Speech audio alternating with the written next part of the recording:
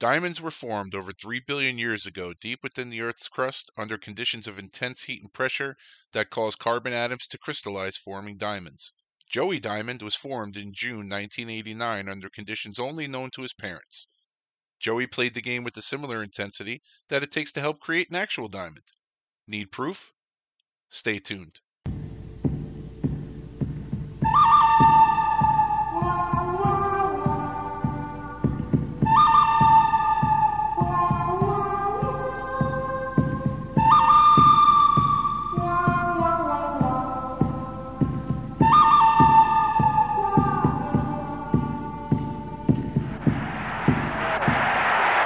Nystrom's really getting some good right hands in. Gillies is down with Sandstrom. Somebody better help Sandstrom. Everyone must be held accountable for their actions. You cannot see your star carried out in a stretcher and do nothing about it. Oh my! Did Mick plant one on C-card? Wow! You can't put a bounty on a man's head. I just did. Spinning. Who's he going to go after? The puck drops and Baumgartner goes right to game, flashes up. But just a minute, Al Arbour has won 4 Stanley Cups, so don't start telling Al Arbour what to do, you and John Davison. Take care of Mason Tucker. Here's Franz Carlson.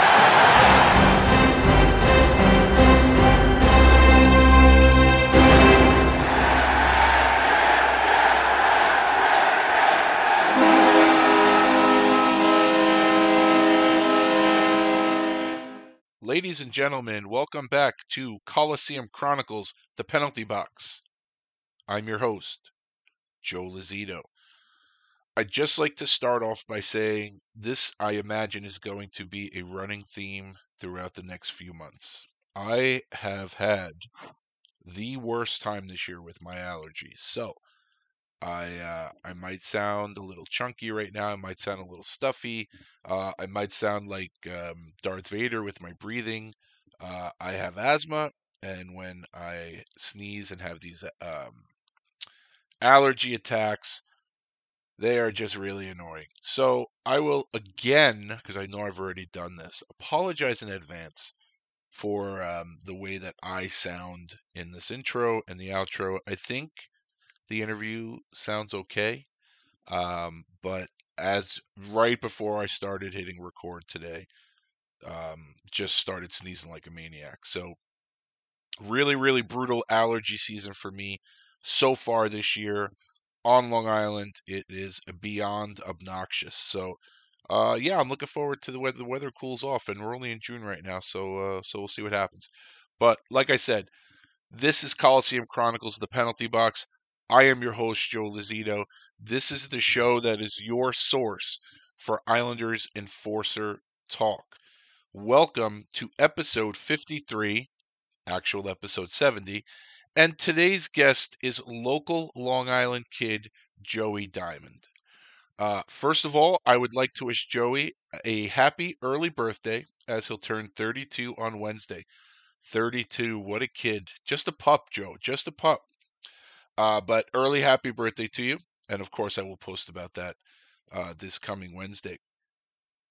Also, before I go any further, even though he doesn't listen to the show, I want to congratulate my youngest son, Dominic. Dominic has his graduation ceremony here in a few hours. I'm recording this on Sunday morning. Dominic, I have 2 sons. He's the baby. And today is his graduation from high school. And I'm not going to get into it too much because I am a blubbering baby when it comes to my family. But Dominic, I am so proud of you. Mom and I are proud of you. And I know you're destined for greatness. So, like I said, just congratulations to my son, Dominic. I love you, kid. All right. So as far as this program goes, please do me a favor. If you could subscribe to the show, like it, rate it, review it on whatever platform you're listening to. As far as subscription goes, of course, it's free, and you get the content as it's uploaded. So right now it's 20 after 10, Sunday morning. Maybe once I piece everything together, this thing is uploaded around 11:15, 11:30. It's going to be right there for you as a subscriber. It's going to hit your inbox, for lack of a better word. I don't exactly know what it is, but your shows that you have selected as subscriptions, it will appear right there if you're a subscriber. And if not, it will show up at some point either later today or tomorrow. Why wouldn't you subscribe? I just bit my tongue. Why wouldn't you subscribe? It's free. And if you like the show, you get the content early. Why not? It's Sunday. There's no more football. Baseball is boring. It'll give you something to do today. So, and also, if you like the show and rate the show, that gives the show greater visibility. I believe it appears in more searches for hockey or hockey fights, whatever it is. It just it helps me out, and I can use all the help I can get. If you're on social media, my Twitter account is at Joe_Lozito. The Twitter account for the show is at Kali Sinbin Pod. Facebook.com/Coliseum Chronicles Podcast. Instagram, the account is Coliseum_Chronicles_podcast. Follow me, like that stuff, whatever it is on whatever platform. I will return the favor in kind. Like I always say, there's enough out there where we can help each other.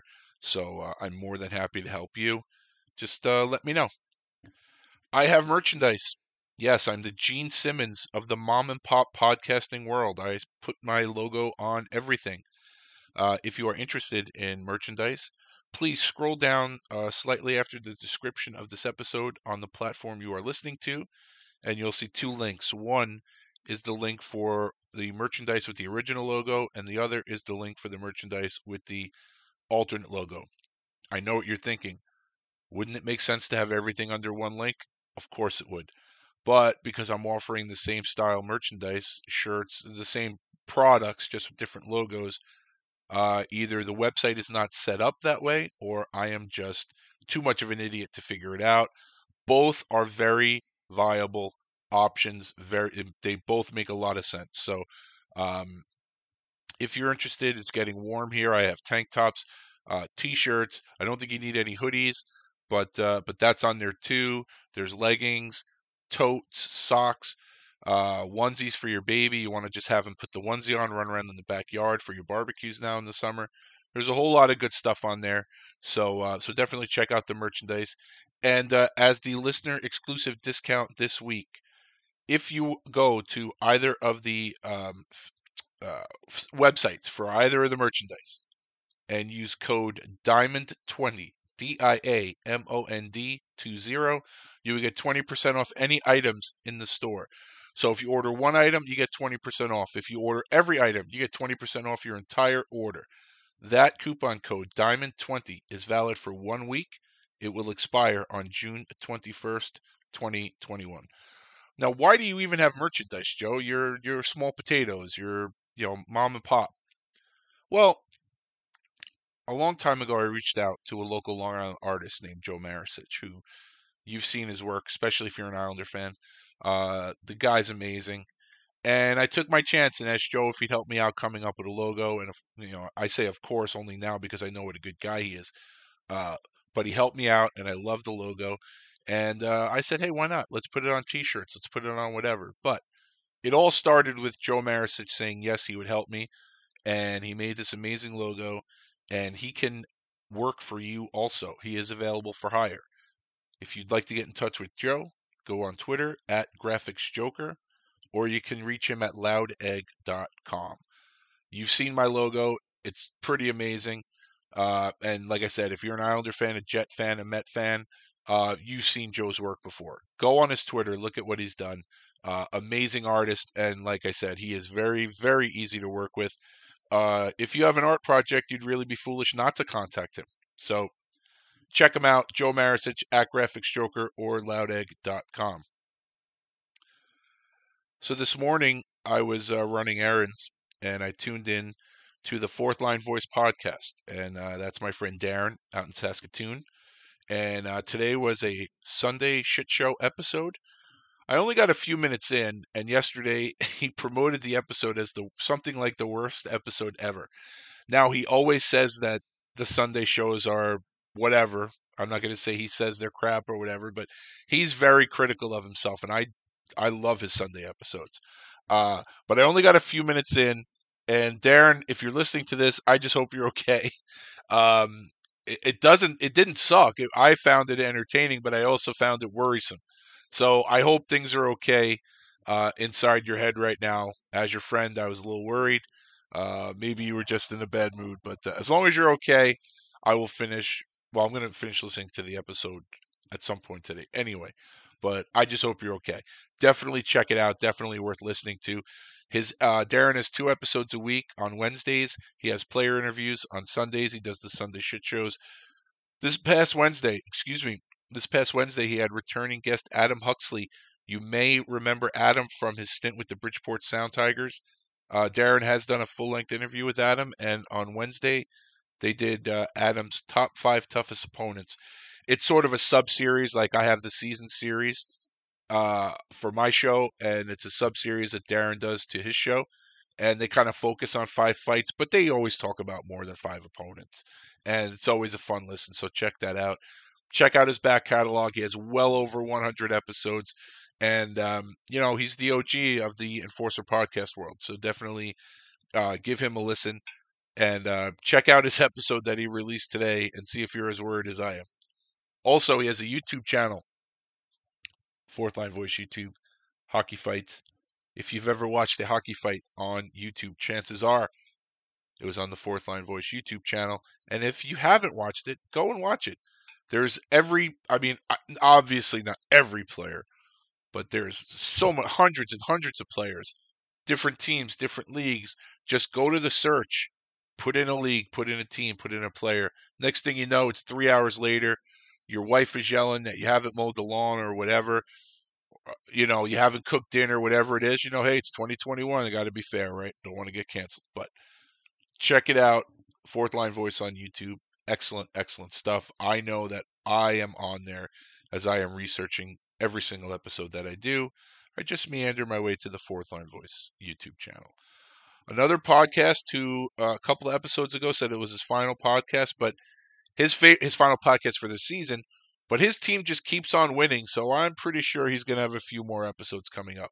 And that's the Bucket Drop Podcast with my friend Bobby Longgrass.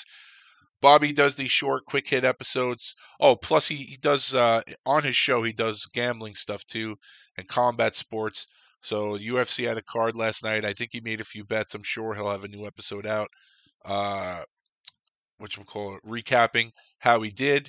But also with Montreal, I believe their series with Vegas starts on Monday. I'm sure he'll have another episode or 2 coming. Bobby, like I said, he does these short episodes, but he used to do interviews. I would check out his whole back catalog too. There's some good stuff on there, and especially if you're bilingual, because he does English or French too. He's very talented, so in both languages. So check out the Bucket Drop Podcast as well. I've said this every week. If you could please do me a favor. My friend Steve is running a GoFundMe to bring back the Drop Your Gloves website. Not the actual Drop Your Gloves website, the style of website, just bigger, better, and better. If you would please go to my Twitter. I tweet about it every day. It's a picture of, I believe, John Cordick and Terry Karkner, Montreal, Quebec. Just click on the GoFundMe. If you have $1, if you have $5, please donate. I think that we're about $50 shy of $5,000. And Steve went to some web designers and they said to do a website like this, it's going to cost about $10. So it was going good for a while. It's kind of stalled out. And the one thing I always ask of you people is, if you can't afford to donate anything, please just retweet my tweet, because you never know who's on your feed that doesn't see my tweet, and maybe they might be able to donate $1, $5, $10. So please, if you cannot donate anything, please just retweet my tweet. And if you can donate anything, $1, $5, everything helps, and I know we would greatly appreciate it. Now, I did release an episode last week, but there were some technical difficulties. So if you managed to listen to it before I had to take it down, some of this might be a repeat, but I'm assuming maybe a lot of you did not. So I'm not going to repeat everything I said in the episode intro last week. I'm just going to touch on a few things. First thing is the return of the 2021 Islanders / Bridgeport Sound Tigers fight report. And I thought we were done, and pleasantly surprised that we were not done, because on June 5th in a playoff game against Boston, there were 2 fights. Scott Mayfield got into his first fight of the season, regular season or playoffs. He fought Taylor Hall. And a few moments later, Matt Martin fought Jared Tenorti. One thing I want to say about the Scott Mayfield fight. So Taylor Hall he was lights out since he went to Boston. He was playing very well, and he was having a good playoff as well. Taylor Hall was absolutely invisible after that fight with Scott Mayfield. Now, I'm not saying that Scott Mayfield beat him senseless. He didn't. All I'm saying is, and if you watch the games, you know what I'm talking about. This is not me being a homer. If you look at what Taylor Hall did in the playoffs before the Scott Mayfield fight, and you look at what Taylor Hall did in the playoffs after the Scott Mayfield fight, he did absolutely nothing. And, say what you want about it, but you can pinpoint it to that fight where Taylor Hall became a non-factor in the playoffs. So the fight report may not be dead yet for the year. That brings the Islander fight total up to 7, 5 in the regular season and 2 in the playoffs. And if you're listening to this, you probably are well aware that the Islanders are the Patrick Division champions this year. They beat Pittsburgh and they beat Boston. And now later on today, in about 4.5 hours, they start their semifinal series against Tampa. So I know you're wondering who I'm going to pick. And, at the beginning of every year, I always pick my favorite teams to win the championship, because if you don't have that feeling of positivity, and maybe some people would say it's unrealistic. I mean, obviously, if you're an Islander fan, you remember some of the past years, and they were some pretty bad years, like the Milbury years. And they didn't stand a chance to win the championship during those years. But I always feel like coming into a season, there's always this optimism. So I, of course, predicted the Islanders would win the Stanley Cup this year, because I pretty much do that every year. So if I predicted the Islanders were going to win the Cup before the season started, I'm obviously predicting they're going to beat Tampa now, and I'm predicting that they win the series in 7 games. So I wouldn't put any money on it, because I can't analyze the series for you. I haven't seen Tampa play a single minute this year. But Islanders in 7, that is the official Coliseum Chronicles, the penalty box prediction. Let's go Islanders. So, something I did touch on last week, so you might be hearing this again, but it's not very long. That's what she said. Andrea and I were fortunate enough to attend Games 3 and Game 6 against the Bruins at the Coliseum. And as you may or may not know, that is where Andrea and I met back in 1992. We met there, and obviously we're married now, so things worked out. And you've heard me say a million times how I don't find the game as entertaining as I used to, which is pretty much, I support that fact by telling you I cannot watch any other hockey except an Islander game. I watched a little bit of the Winnipeg series because I was rooting for Winnipeg, but back in the day, I could watch any game, exhibition, regular season, playoffs, any 2 teams. Now, if it's not the Islanders, I just can't watch it anymore. So, but I love watching the Islanders. I mean, it has to be the Islanders or Bridgeport or something for me to actually sit down and enjoy a game. So, for Game 3, we were watching the warm-up. Jesus, what's wrong with my head today?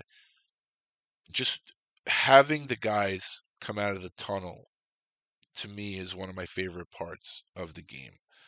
So if you know me, you know one of my favorite movies is Moneyball, and which is ironic since I think analytics has ruined baseball. It definitely has ruined baseball for me. I haven't watched the game in 2 seasons. Like I said, the irony.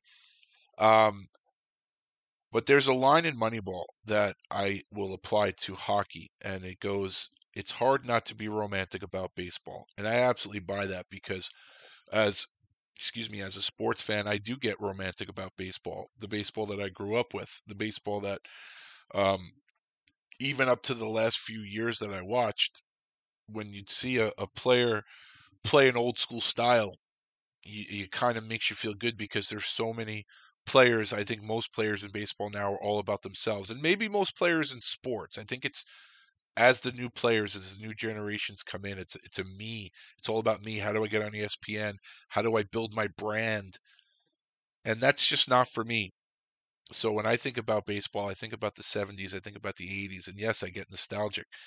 And it happens that way with hockey too. I don't really get nostalgic about the game today. Like I said, it's unwatchable to me unless it's the Islanders. But one of the things I've always enjoyed is the anticipation of the boys coming out of the tunnel, whether it's for the warm up or for the game.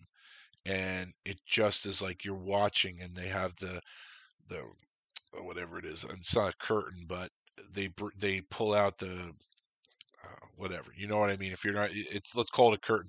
They pull out the curtain, so unless you're looking directly into it, you can't see them coming out. And then next thing you know, the spotlight comes on, and now the guys come out and they do their big first circle, and the place goes crazy. And that's one of my favorite parts of the game because it's almost like you're unlocking the cage, and now here come the gladiators. And obviously it was more of a gladiatorial game back in the day, but now you're unleashing the combatants. And to me, there's something very romantic about that, very nostalgic about that. And in game 3, after the warm up and they go back into the room to have the meeting, as they were coming out of the tunnel, the first guy out, coaches come out first. First guy out was Barry Trotz. And I don't think he did it on purpose. It might have just been what he always does. I'm not sure, but it was the first home game of this series. The first 2 games were in Boston, and when Barry came out, he kind of methodically walked towards the door and looked up at the crowd, looked both ways, almost as if he was soaking it in. And he just sort of it was very quick. If you weren't watching, you may not have noticed. But it was very cool to see, almost like, all right, these are my people, these are our guys, and he just looked like he was just taking it all in. And if you've watched, hockey the last 2 years, you see Barry Trotz wears the mask, and I always say he looks like Bane from the Dark Knight movie with that mask on. So it almost looked like Bane in the scene where they're in the stadium, the football stadium, where he's just kind of looking everything over before he starts the destruction. But that whole scene, watching Barry come out and looking up at the crowd, like I said, sort of in a methodical way, almost like he's, like I said, it's the Coliseum, literally and figuratively, and the boys are going to go to battle now. And he just took a moment to survey the environment. It looked unbelievable, and I got goosebumps, and I'm getting goosebumps just thinking about it. And then the coaches come out, and then here come the boys, and it's just something I get very nostalgic about. And of course, I wish that the game was like it used to be. But I think those days have gone the way of the dinosaur, and that's why for a lot of people my age, it's a disappointing game to watch now. But I will always watch the Islanders. That's my team, and no matter how unwatchable the rest of the league gets, I'm going to watch the Islanders. And I've been fortunate enough that they've always had players on there that play physical. So I don't see that stopping anytime soon. So even though the game itself has changed, and I don't think it's changed for the better, to watch these playoff games with the Islanders and to actually be in the building where I met my wife and watch these 2 playoff games in an environment where everybody is going crazy was just so much fun. And I'm so grateful that we had the opportunity to get back and see those games. So the Tampa series starts today. I really doubt I'm going to be able to get to any of the semifinal games. I don't have the pull like longtime fan Damian Woody or The Bachelorette or anything like that. These celebrities, they seem to just have to make a phone call, and even though they never gave a shit about the team they're in, Damian Woody's been a fan for a couple of years. The guy sits in the front row, right behind the net. But anyway, that's a pet peeve of mine. I won't go into it, but I do think there's a certain element of horseshit about the whole thing, the way teams trip all over themselves to lick the asses of celebrities when the regular fans are either priced out or shut out of the games. But That's just my opinion. You don't want to hear me bitch and moan about that. So getting to today's episode, Joey Diamond, if you're from Long Beach or you follow the youth hockey scene here on Long Island, you're well aware of who Joey Diamond is.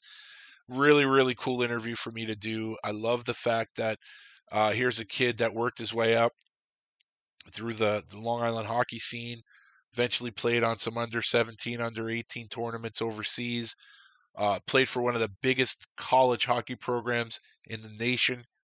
And next thing you know, he's skating for the Bridgeport Sound Tigers, one step away from his childhood team, the New York Islanders, literally one step away from skating at the Nassau Coliseum as a New York Islander. And I think that is such an amazing story. And I was really pumped that Joey was interested in doing the interview. So I loved it. If you're from Long Island, like I said, if you follow the amateur hockey scene or if you're a fan of college hockey, you're well aware of who Joey Diamond is.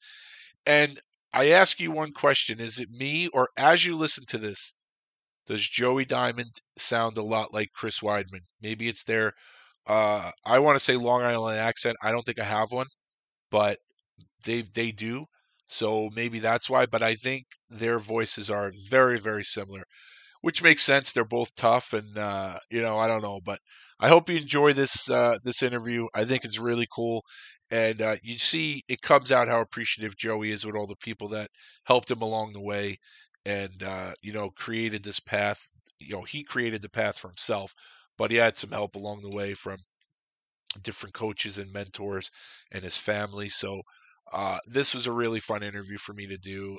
And like I said, Joe, I believe he was really happy with the way it came out, as am I. One thing I want to say, for so many of us, for so many men, our dads are big influences. And I always try to be an influence to my sons. I hope I am. And I know how big of an influence that Joey's dad, Mike, was for his his hockey career and just raising him. And I know that Joey's dad, Mike, was a hero to him. And unfortunately, Mike is no longer with us. We talk about him in the episode. Mike was a hero. We get into the Mike being down, helping out with 9/11 cleanup and rescue and stuff like that. I mean, I'm not going to go into it too much. It's actually better for you to hear it come from Joey's lips. He'll do it way more justice. He did way more justice to that story than I could do right now. So I'd rather you hear Joey talk about his father. But one thing I want to bring up that we didn't get to in the interview. 2019, the Michael Diamond Charitable Foundation was created to raise funds to support local causes near and dear to Mike that represent the values he lived his life by. So, like everything else, they held an annual golf tournament, but like everything else, it did not go off last year due to COVID. I don't believe it's going off this year, but it's not dead. It's just like everything else, it's on hold with COVID. So I'm going to ask you to please visit michaeldiamondfoundation.com for more information and for how you can help out. And like I said, once they get the charity golf tournament up and going again, I imagine it's something that people can sign up for. I'm sure you can also make donations to the foundation. The foundation, the monies go to very worthy causes that help out a lot of people. So like I said, if you have a second, please go to michaeldiamondfoundation.com. Please bookmark the foundation and check back time to time for updates, because one thing I will say about Long Beach that I really didn't know until I started working at Lincoln Center, and my friend who's my boss, Pete Myers, I always call him the mayor of Long Beach because he seems to have his hands involved in everything, like the polar bears, and he's always doing something for the town. And it seems like the residents of Long Beach, are really invested in the town, and they want to make it a great place for their children and for the community. And I never met Joey's dad, but it seems like his dad, Mike, was very similar to my friend Pete, and I'm sure to a lot of people in that town, where they're all in for Long Beach. They're all invested in the town, in the community. And a lot of towns here on Long Island are like that. So I'm not surprised, but please go to michaeldiamondfoundation.com. go through the website, bookmark it. If you can help. If not, just like I said, if you like golf and you're interested in playing in the next charity event, just keep an eye out for that. You won't be disappointed. Joey's a good dude. He comes from good stock, so please check that out. And for me, for what it's worth, I mean, like I always say, like my friend Darren always says about our shows, we're the mom and pop stores of the podcast world. We don't have the following and the reach of some of the bigger ones. So, Joey, I hope you don't mind, but I'd like to dedicate this episode to the memory of your father. So, I want to dedicate this episode to the memory of Michael Diamond. And without further ado, here's my chat with Joey Diamond. Enjoy. Ladies and gentlemen, welcome back to Coliseum Chronicles, The Penalty Box. One of the really cool things about this show is that I get to talk to people from all different parts of the world, different parts of Canada, different parts of the States. But today, the really cool thing is I get to speak to someone who is probably a 15, 20-minute drive away from me right now. And, comes from Long Beach, Long Island. With the influx of Long Island talent, I'm sure you've heard that town, whether you watch the Bruins or the Rangers, you're hearing Long Beach and Long Island hockey is really taking off. And this guy was a little bit ahead of the curve. Welcome to Coliseum Chronicles, Joe Diamond. How's it going, Joe? I'm good. Thank you. Thanks for having me. So do we prefer Joe, Joey? What are we going by nowadays? My mother always called me Joey. So that's kind of how I introduce myself. But, yeah, Joey. All right. So the first thing I'm going to ask, and it's the first thing I ask everybody, is if I had a time machine and I went back in time, and I know, we don't have the ponds here that they do up in Canada, but if I was able to see a young Joey Diamond skating at the Long Beach Ice Arena, who were you as a kid? Who was your hockey hero? Oh man, that's a tough one. There's so many, but I think I liked people who I got to know. Mm-hmm. So I know, like, in Long Beach, they had the Apple Corps hockey camp. Yep. And Brian Mullen, mm-hmm. Derek King, Mick Vukota always came down to help out. Mm-hmm. And so it was just naturally, like, these guys are in the NHL. So it was like they're talking to you and you're signing autographs. Oh my God. Like you're kind of very amazed. So, like, I would say anyone who played in the NHL, and I know that's very, like, broad, but I would say Brian Mullen, Derek King, Mick Vukota. Obviously, I had I think it was the 1990 New York Islanders, like, highlight video with Pat LaFontaine, and I watched that probably about, not even exaggerating, like 500 times.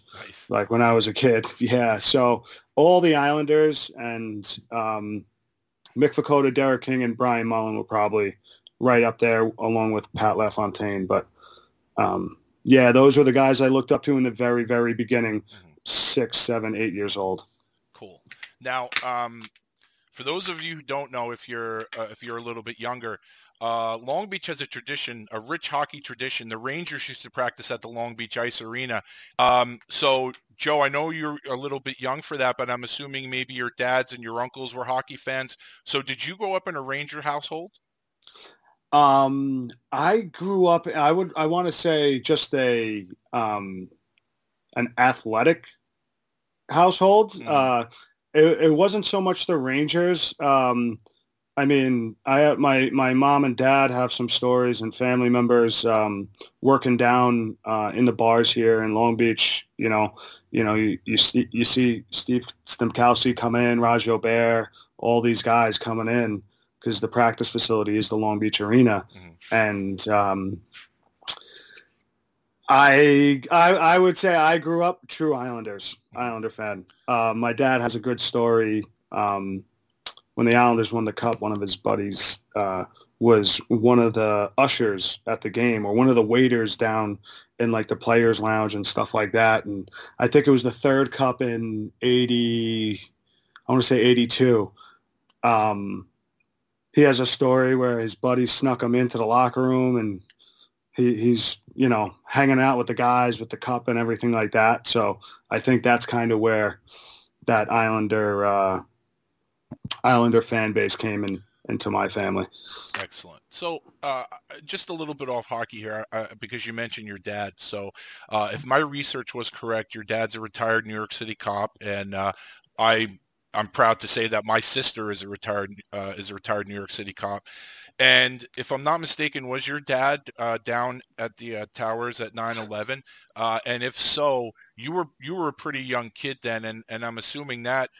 I always say, like, I had an incident in my life where my kids were thrust into reality at an early age, and I would venture to think if your dad was down there, that would really have thrusted you into reality at an early age. Yeah, he was on the New York City Harbor Patrol at the time. He was down there at the towers. I remember I was in 7th grade. I feel like when you're old enough, you remember exactly where you were at that day and time. I was in 7th grade, 7th period, middle school, and I remember hearing the news, and then things start like clicking into reality a little bit, and be like, oh, that's New York City. That's where my dad works and stuff like that. And I got home. My mom's like, he's okay, this and that. And I remember waiting up that whole night, and he comes in just like full of debris. Like a white kind of ghost. Like he was able to like wash his face and hands, but his clothes and everything, he was right down there with the Harbor Patrol. And that was a pretty wild day, as you could remember, I'm sure, right? It was pretty wild. Yeah, I remember. Time. Oh, go ahead. I'm sorry. No. Yeah. I just remember. Yeah. And so like Long Beach too, like where we live, it's a barrier island, right? So right up the block from me is, I have the beach on one side that you could hit a 9-iron to. Mm-hmm. And then, you're using your driver to go to the bay. And I remember just riding my bike up to the bay and seeing just all smoke just coming down. And what was pretty wild too was, I'll never forget, the next day was right out on the ocean. When you walk up to the beach, you always see like all the tankers coming in, all like from overseas, mm-hmm. going into New York City Harbor. It was all military ships. And for like 2 weeks, we just had all like fighter jets, carriers coming in and flying. I remember seeing that. That was a pretty wild time. Wild. Yeah. Yeah. I know that day I was at work, and my wife was at home because we had a 1-year-old at the time, and she was at home with him, and I was at work, and we were both trying to reach my sister and to find out, if she was okay and everything. And we actually were lucky that her squad, whatever it was, they were actually at the driving range that day. They were still out on Long Island, so she had to go in after that. But when all the shit went down, fortunately she wasn't there. So we're lucky in that respect. But I wanted to ask you about that because with your dad being a hero and everything, I wanted to make sure I brought that up. So. Yeah, no, I appreciate it. Yeah, it's crazy. It's coming up to 20 years this year, so yeah. It's wild that it's 20 years. And no, I appreciate you asking. I'm glad, on your side, things went fortunate for you guys. Yeah, thank you. So we get back to hockey. You had mentioned the New York Apple Corps. So when you go to your hockey DB or your elite prospects, it does, I think that's the first line, actually, the New York Apple Corps. But if my understanding is correct, the Apple Corps is an organization that you could start way young, like single digits, and that's really where you honed your skills and grew up playing hockey, correct, in the Apple Corps? Yeah. Long Beach Arena. I was fortunate enough in the rink. I rode my bike to the rink most days. Mm-hmm. Long Beach. Yeah. New York Apple Corps. Mm-hmm. I think I was the only player in like the Apple Corps to go from like mini mites all the way to juniors and play at every level from. But yeah, I grew up there. It was the friendships that you have or growing up playing hockey, it's like it's kind of cool. I have a lot of friends, very, very close friends that I played from mini mites to still hanging out today. at 31 years old. So, it was a great program. I was lucky. It was very easy. I'm one of 5 children, and so my brother played Apple Corps. He's actually with the FDNY now, going on close to 15 years. But yeah, growing up in Long Beach, we had the rink right down the block, so it was very, very fortunate to have such a good organization being right down the block from you. And the gentleman that ran the organization, is his name Henry Lazar? Is that right? And if that's him, how important was he to your development and eventually leading you to turn pro? Yeah, Henry. There's a crazy situation with Henry. He was great. He knows hockey. He has a great sense for player development. Hockey isn't a very expensive sport, and there was one time where there was a situation where I didn't think I was going to be playing, and I think it was in like 8th or 9th grade. And Henry said, no, he has to play. Joey has to play. And that's something I'll never forget. But I've known Henry since I've been 4 years old. I was a rink rat at Long Beach. But he did something something I will never forget. And he has a knack for, finding really, really good players and developing leagues and players. So I think at that time it was a huge how do I say it? At that time in my development, he did a huge favor for my family. Great. Now you also attended Long Beach High School, played hockey for them, and their coach was Joe Brand, who I assume is someone who you would look at as a role model and someone who also helped you in your development, correct? Correct. Absolutely. Joe Brand, I don't think there's probably, I don't have enough words to say. He was a big mentor for me, still is. I talk to him frequently. Long Beach High School hockey, it's very close knit, and between Joe Brand, Dickie Chimenti, Keith Casey, they make the game extremely fun. And the motivation that they give kids to play the game at high school level is something that is very, very inspirational, and why they've done it for over 20 years now. But Joe Brand, he's been a mentor for me since I've been in 7th grade. We used to have the deli in Long Beach called Zamboni's, which was great, and then along with Brand's Deli. But very big mentor for me, and someone I still talk to this day. And you won at least one state championship with Long Beach, right? Yeah, that's probably we won in 2005. I was a sophomore. For the first time, we had the New York State tournament in Long Beach. So I think there's probably a video of it on YouTube somewhere. But it was wild. It was state championship. Long Beach has never won the state championship before, and it was on our home ice, and it was probably the best hockey weekend I've ever been a part of, or best accomplishment. Just being able to win a state championship with all your best friends. We still see kids today, and friends today that. That's something that's a memory you'll never forget. So, 2005 was that state championship. Now, was that also the year that you played in Switzerland for the under-17 U.S. team? I believe so. I think, because after that, I think it was that next summer, I went to the U.S. development tryouts. And then, it was in Switzerland. I think it was in August. Yep. So what was that experience like? Was that your first time playing hockey out in North America? It was first time overseas, first time. I think the crazier part of it, now that I'm like thinking back of it, Jesus, I'm getting old. Yeah, playing with the best kids in the country at that time.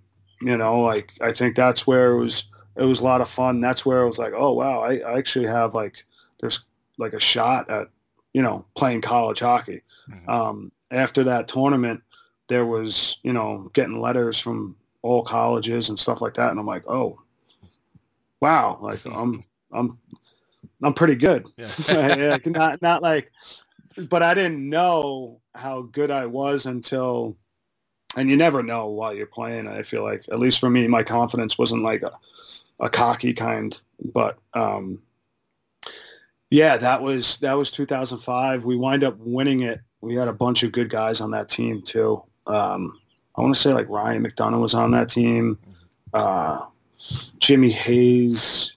I'd have to look at the roster. Yeah. Both years were fun. I think the next year we went to the Ivan Halinka tournament as well, where we lost to Canada in the final game, where Eddie Olczyk was our coach that year too, which was pretty cool. Oh, that's nice. Very cool. Yeah.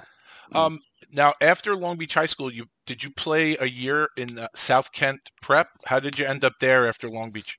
So I went to South Kent. I was just kind of wanted to get out of Long Beach, like the prep school, and it was either prep school or juniors. I have my dad knew, had a couple of friends that played around the game, and they were like, hey, this might be a good fit. I went to South Kent Prep School, and I wanted to go. My uncle went to prep school in New Hampshire, Tilton School. So it was something I kind of wanted to do. Like I wanted to just, have a change, see a different scenery and stuff like that. And it was great. I loved the school. And we had a really good team that year. I think we lost in the semifinals that year. Had Jeff Maritola as a coach. A lot of skilled players. It was a great experience going away to school or boarding school. It's a different life, but it was definitely a great experience for me at the time. So after that, how did you end up in Omaha with the Lancers for 07-08? So I was drafted by the Chicago Steel in the USHL, and they gave up my rights because I thought I was going back to South Kent, so they gave up my rights, and Omaha picked them up, and I think midsummer I was like, I kind of, the USHL is the best junior league in the country, and I wanted to see where I could fit in that league. And I've heard nothing but great things. I know I had a few buddies who played on the team the year before, so I was able to ask them some questions about it, and they said they loved it. It was an easy sell for me. I was like, okay, I'm going to Omaha. Yeah, and I think the league has just thrived. Every year it seems like they're getting bigger and bigger, where it's definitely mentioned, basically in the same breath as the Canadian junior leagues too. Right. Yeah. My first year we went up. It's so I think it was Luc Robitaille owned a part of the Omaha Lancers that year, and we took like a 28-hour trip from Omaha all the way to Quebec, and it was Quebec, I want to say Rimouski we played, and the Quebec Ramparts. And one of the teams were owned by Patrick Roy. So I think that was Quebec. Yeah, Quebec. And it was funny because Luc Robitaille comes in, and it's like, holy shit, this is Luc Robitaille, and he's like, yeah, we got to beat Patrick's team, blah, blah, blah, very cool. And we wind up winning both games, and great experience too. Now, one of your teammates in Omaha that people may be familiar with was Andrew Conboy. Any memories playing with Conboy? Yeah, Conboy. He's a great buddy. He had tough as nails, so willing, it was funny. So Comboy, he was just a big presence, scary, tough, but most like fun, very, very fun off the ice. It was funny. So after Omaha, I went to Hamilton and played for the Red Wings in juniors, and he left Michigan and signed with the Hamilton Bulldogs. So we back-to-back years we were in the same city. Nice. Which was fun. And then I brought him down to Long Beach a couple of times. Just a great guy, tough as nails. Great player. So there are really only two qualifications to appear on this program. One is you have to have some connection to the Islanders. The other connection is you have to be tough. So here's where we're going to start talking about some of the scraps that you were in. Now, I don't have any video on these, so I'm just going to throw out some names, and if there's anything interesting about them, feel free to elaborate. If not, we'll move on. So for this year in Omaha, I have you fighting two guys from Tri-City, Josh Berg and Mike Sishi. I don't know if that's how you say the name. And Dane Walters of Sioux Falls. So I don't know anything that happened in those fights, but if anything interesting happened, would you care to share? No, I think I remember, I kind of remember them, but like it's such a long time ago, but I remember just being in that league, playing in that league, and you're allowed to fight. Yeah. I've never played in the league that were like, all right, you're dropping the gloves and you're going to fight. So like that was like kind of my, like, you learn a lot about yourself. It's like, oh, can I handle myself? Okay. I think I did very well, like on like one or two fights. And then one fight, I thought I did good the first two fights, and then the third fight, I don't think I did very well. I just got a little cocky and thought like this is something I could do, and I don't get me wrong, I enjoyed it, but it was like you learn a lot about yourself, and in that sense, to where I think for me it was you pick and choose your battles, and that's kind of. Just being in that league and being able to fight and only going into the box for 5 minutes, it's like, oh, wow. All right. And just the respect you get from the guys on both teams, really. Now, for those of you that may not be familiar with Joe, even though he had a good share of fights, Joe, you were always listed at 5'8", 175. Is that accurate, or is that generous?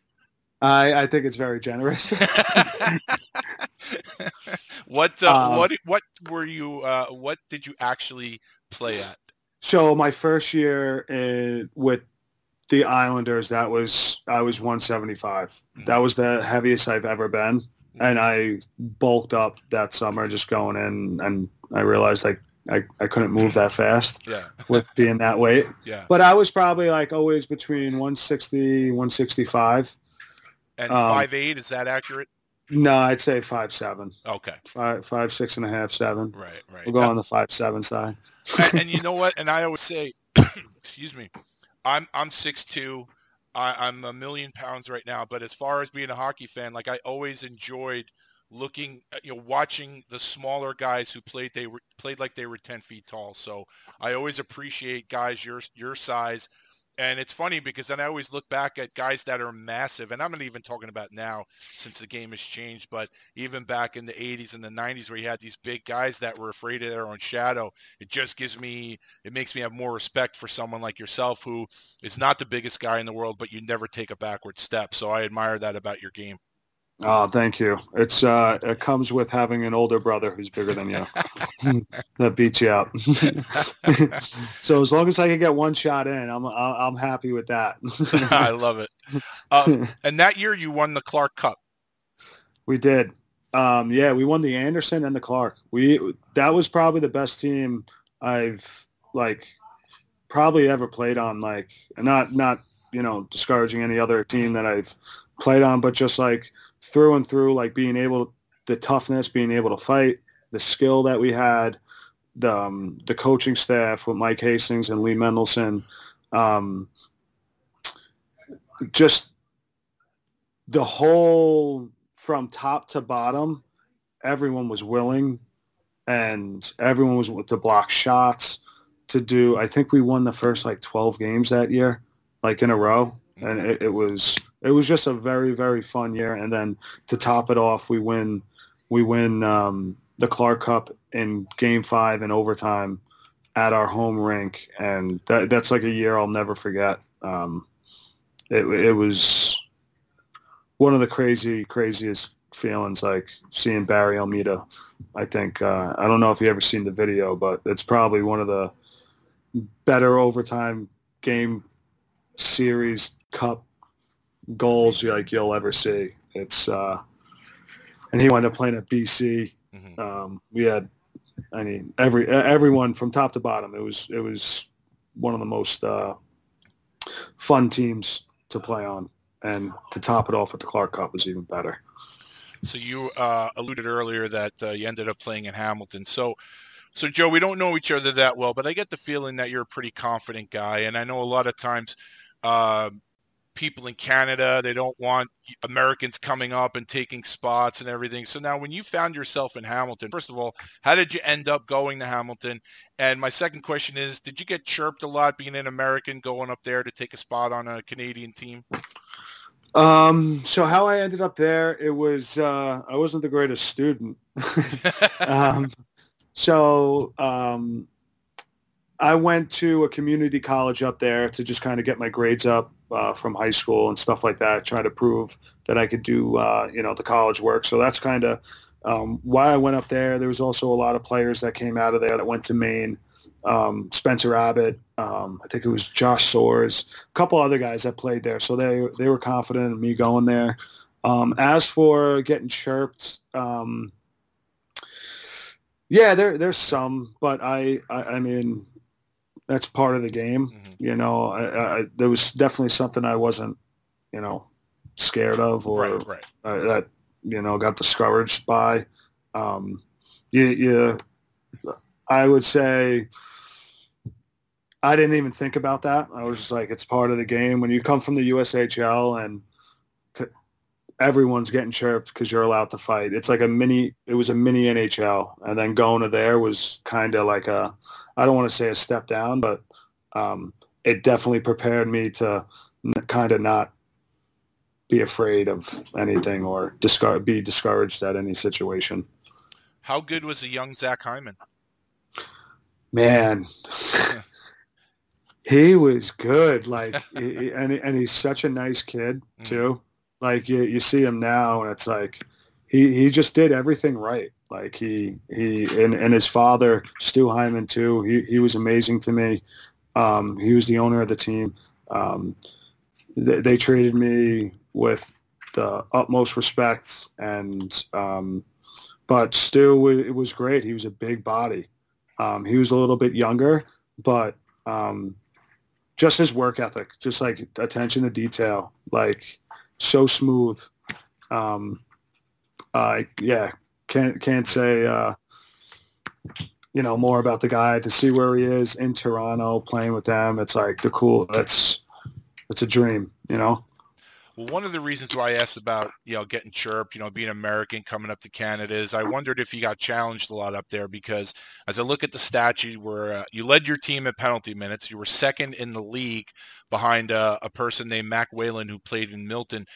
You had 213 penalty minutes in 45 games, but Joe, you averaged almost a goal a game that year. You had 42 goals. You had 76 points in 45 games to go along with those penalty minutes. That's a pretty dominant season. Yeah, I kind of blame it on, not blame it, but I go back to the USHL. Mm-hmm. I remember getting I got a lot of 10s. I remember in the USHL, you're allowed to, after the whistle, everyone's given it's like playoff hockey. Mm.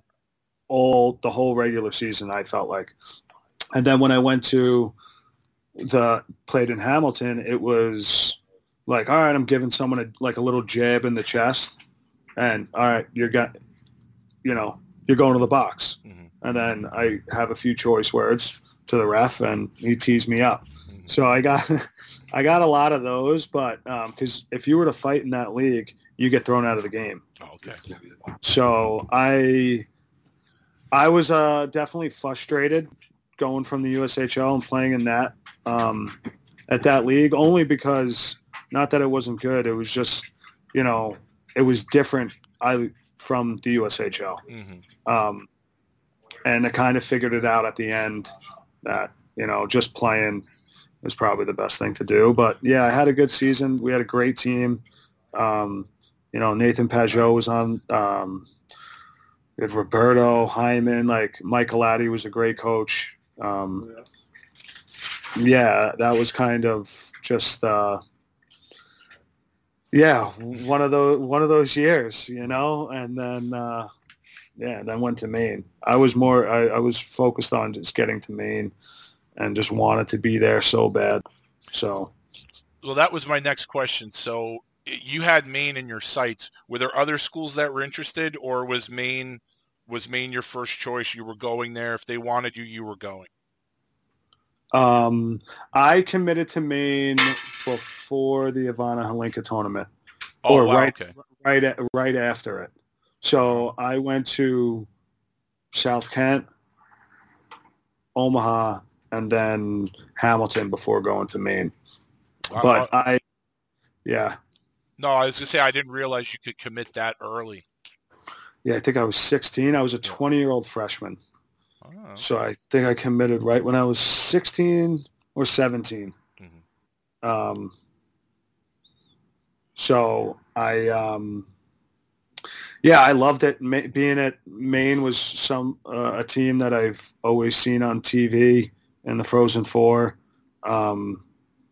Their jerseys and colors are probably the best in college hockey. Mm-hmm. And it was a no-brainer for me. Being up there, the Alphon, the arena, the fans. Tim Whitehead was phenomenal to me. He always let me, he let me play my game. Where it was probably those were like the best 4 years of my life playing with there. How was the adjustment going from, Hamilton, where you said maybe it was a little bit of a step down from the USHL? Now you're taking another giant step up now, playing, they were Hockey East that first year, but going to University of Maine. How'd you find that transition? It was definitely an adjustment, but, you're on the ice every single day. Like, you're in the weight room. Like, you have all the resources to be the best player you can there. Mm-hmm. And it took me a little bit, going from I think, would you say 40 goals to... You went from 42 goals with Hamilton and you went to 9 goals with Maine first year. 9, yeah. So I don't think I didn't score in my first 9 games mm-hmm. at Maine. So it was definitely an adjustment, but going into my second year, you just get more comfortable. You're not playing as many games as you did with, juniors and Hamilton, mm-hmm. but you're working on your skills every day. You're in the weight room. You're trying to get better. So it was definitely an adjustment, but that's like everything. You go into a new league, new team, new life. You're on your own for the first time in your life, in a dorm room, but it was an adjustment. But it was just part of the ride. Now, one of the cool things about doing this show is I get to reconnect with people and I get to connect with people. And one of the guys that I was able to connect with for the first time, and I consider him a friend, and I think he's a great guy, is a guy that you played 4 years with at Maine, and that's a former guest of the show, Mike Cornell. So just wax poetic a little bit about playing with Mike. I've tried to, when I interviewed him, I kind of always say he's a stay-at-home defenseman. He's a hard hitter, really hard hitter, doesn't mind dropping the gloves, and he seems like a really good guy. What are your memories of playing with Mike? I think you said it all right there. My memories, he's probably the hardest worker I've ever played with. We were roommates our first year. We were roommates in college. The nicest, hardest working person I know. Mm-hmm. I would say in the game of hockey. We were in each other. Well, not me, but I was in his wedding party, and just we had that connection. When you live with someone, and he was, he's very willing to do whatever it takes to benefit his team, and I think we shared that similarities in certain aspects of the game where we just try to, be a good teammate, be tough to play against. But like I said, he's probably the hardest working hockey player I've seen, and everything he's gotten and how far he's been able to play this game at this age. It's no doubt that the hard work that he's put in, he's getting out of it. And one of the best guys. I can't say it enough. One of the best guys I know out there. And, just he posts a lot of stuff on Instagram with his family and everything. And his son, I think he's going to be a monster. That kid is going to be massive. Right? Oh, man. It's so fun to see because I've seen like old pictures of Cornsey and his brother, and he looks just like him. It is. Levi looks, it's so funny. Yeah. But it's great to see, his wife Kelly too. She's amazing, and Leighton too. So he comes from a great family. Phenomenal guy. Can't speak more highly of him. So tell me about your first experience with the border war when you would play New Hampshire when you were a freshman with Maine. Yeah, it was just wild. Like the intensity of like the atmosphere. I remember walking up to the Alfond and the line, just seeing a line of students and fans. It was like an hour. People are out there when we're walking out of pregame skate, and they're tented out on like the ticket line. Mm-hmm. I thought it was wild, very intense. Mm-hmm. I don't know our record against them, but like it was always, there was never once there where there wasn't an intense game that we wanted to just like get at each other's throats, which was great. But yeah, very, very intense, probably one of the better rivals in hockey, college hockey. And when you could go into a game hating someone already, like there's nothing, especially in the Alfond or the Wit. Very, very, very, very exciting. How were the crowds? Did you get the New Hampshire fans on one side, Maine on the other side? Was it just wild in the crowd too? The fans make the rivalry. It depends on where you were. The Alfond, there's maybe you have the parents that go to the Alfond from UNH and vice versa. The atmosphere at the Wit is great too. And that's what college is all about too. You want to play in those kind of atmospheres and those games and stuff like that. So, great rivalry. Loved it.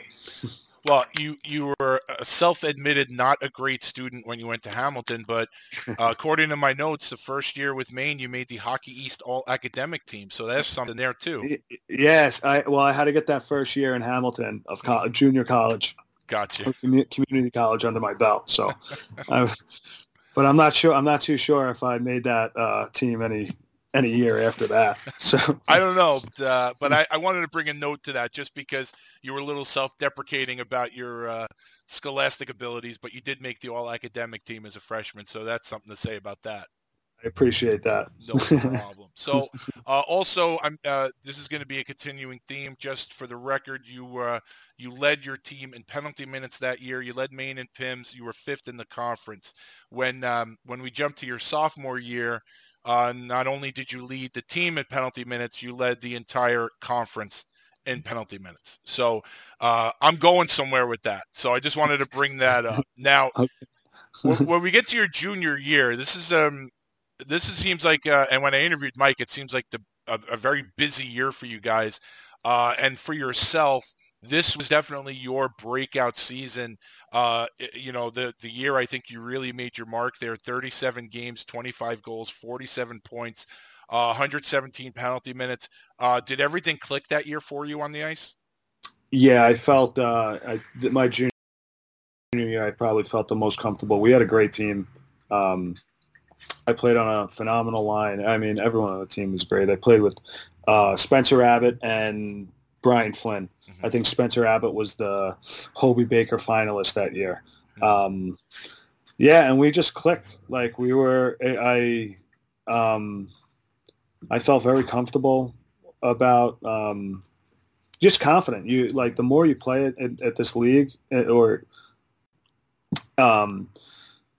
at the school, or you just get used to things. You know how things work. You're adjusting, and that was the year I felt most comfortable with everyone that was around us that year. And we had, great goaltending. Our offense was there. That was definitely my breakout year, I thought. And you were third in points on the team behind your two line mates, but not only did you lead the team in penalty minutes, you led the conference that year in goals. So I guess those two guys were just setting you up left and right. Yeah, I like to get into kind of the dirty areas. They definitely had more skill than me. I like to just go to the front of the net. I think I got scored a lot of goals within, 5 to 8 feet of the net. We just clicked. Like we all knew our role with what we're good at. Dump the puck in. I'll go get it. I'll fish it out to you guys. Throw it up to the point. I'll go to the net. Just we were all on the same page, and that it was a lot of fun that year. And you were a power play specialist, apparently. I don't know if you know this or if you remember, but you were tied for the national lead in power play goals that year with 11.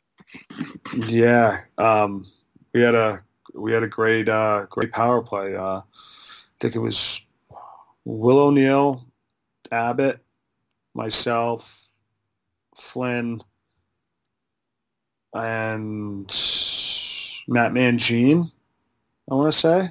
Another Long Island guy. Nice. It was just clicking, like when you're on the net front on the power play, you don't shots are getting on goal. So as long as they kept shooting the puck, it was I was able to, whack in any kind of loose rebound I was able to. Nice. It was fun power play. So I'm sure in Maine it gets pretty cold in December, but this year you were fortunate enough to go down to Florida and play in the College Classic, and you actually won that. So was that a tournament that you played in? Yeah, it was just a 2-game tournament. I think each year was different. I think UMass Amherst was always down there with us. It was just nice to get to Florida, play in that nice weather, and just kind of get a little taste or get away from the cold a little bit. That was always a cool tournament. I loved it. Just being able to get down in the sun, walking out of the rink in your flip-flops, it's a good feeling.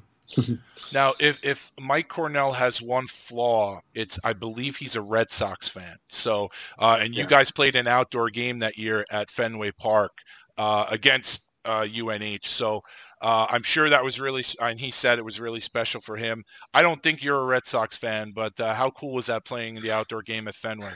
Yeah, that was probably, it's funny. I was just talking about it with, I think some few friends a couple of weeks ago that, I'm a sports fan. So like playing at Fenway Park, knowing the history there, we were actually able to have the locker room of the Red Sox. So I know all the Boston guys that we had on that team, they were all in, one was in Big Papi's stall, Pedroia, was it Papelbon? All those big dogs, like they made sure. But that was probably one of the coolest experiences where it was snowing at one point. It was cold. It was just like, and being able to beat UNH in overtime was one of like something obviously I'll never forget, but that was just walking out of the dugout. And then it was really, really cool. I'm a Yankees fan, but knowing the history of Fenway Park as a sports fan, that was one of the probably top 5 cooler things that happened in my career. Did you get, I think they say it's behind the Green Monster or something, where they have like this giant wall or room where everybody like that's been in there, that's famous, has signed the wall, autographed it. Did you get to see that? Oh, I'm not sure. I know we were up in like on the Green Monster, but I don't think we were actually able to. At least I don't think I did. Right. But yeah, we walked around that whole park there. It's just the history, and you see movies and stuff like that. I know the town was in there too, like that movie, and just being a part of it, and it was something really, really special, and especially when you beat UNH, it's like that's even better. So I know it didn't end up the way you wanted, but obviously the goal when you start your season in the NCAA is to make the tournament. And this year, your junior year, you made the tournament. And like we say, that was just everything clicked that year for your team. What was that whole experience like being a part of it?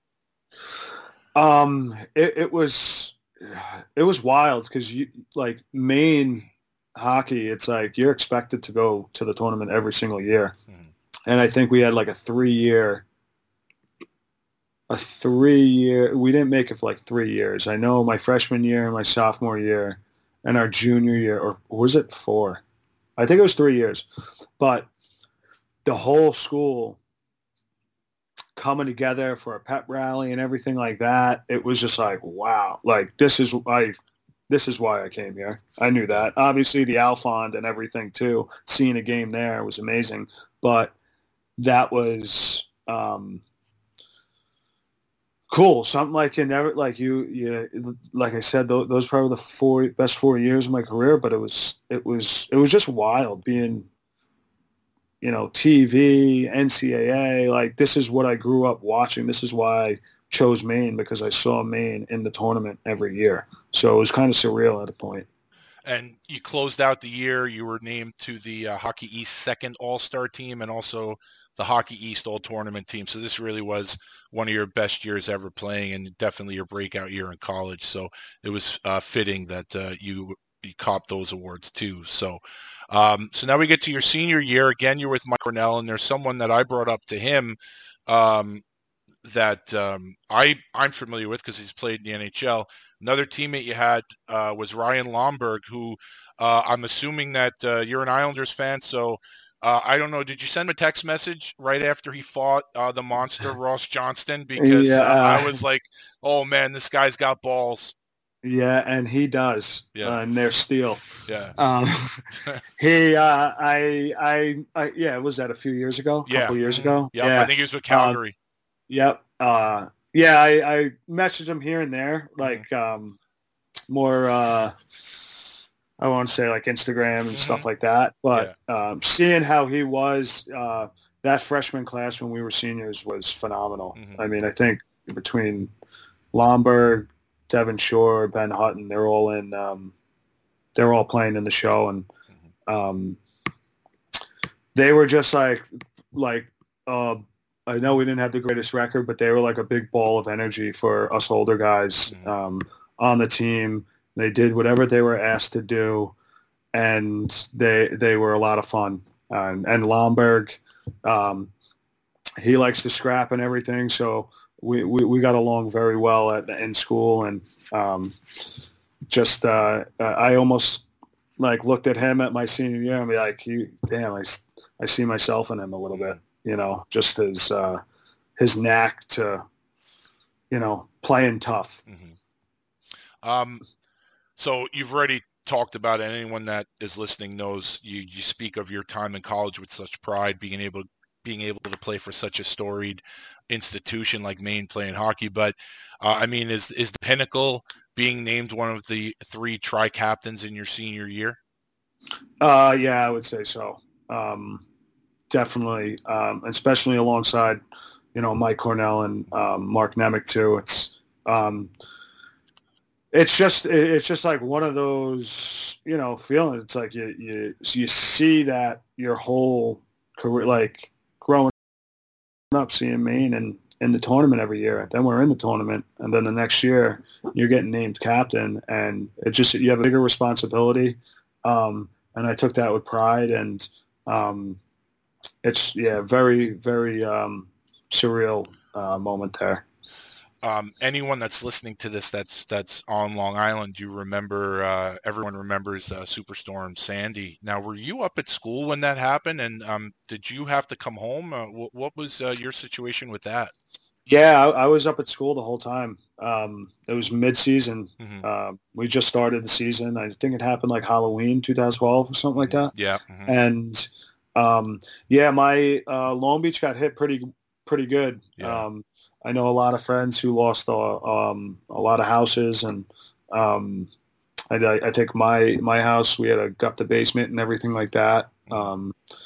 But yeah, I just remember being like, oh wow, I think one of my buddies actually, he had a air mattress and he was floating around his living room on the air mattress, and I was like, wow, like that's when I knew it was really like, holy, like this ain't good. This is not good. So, right.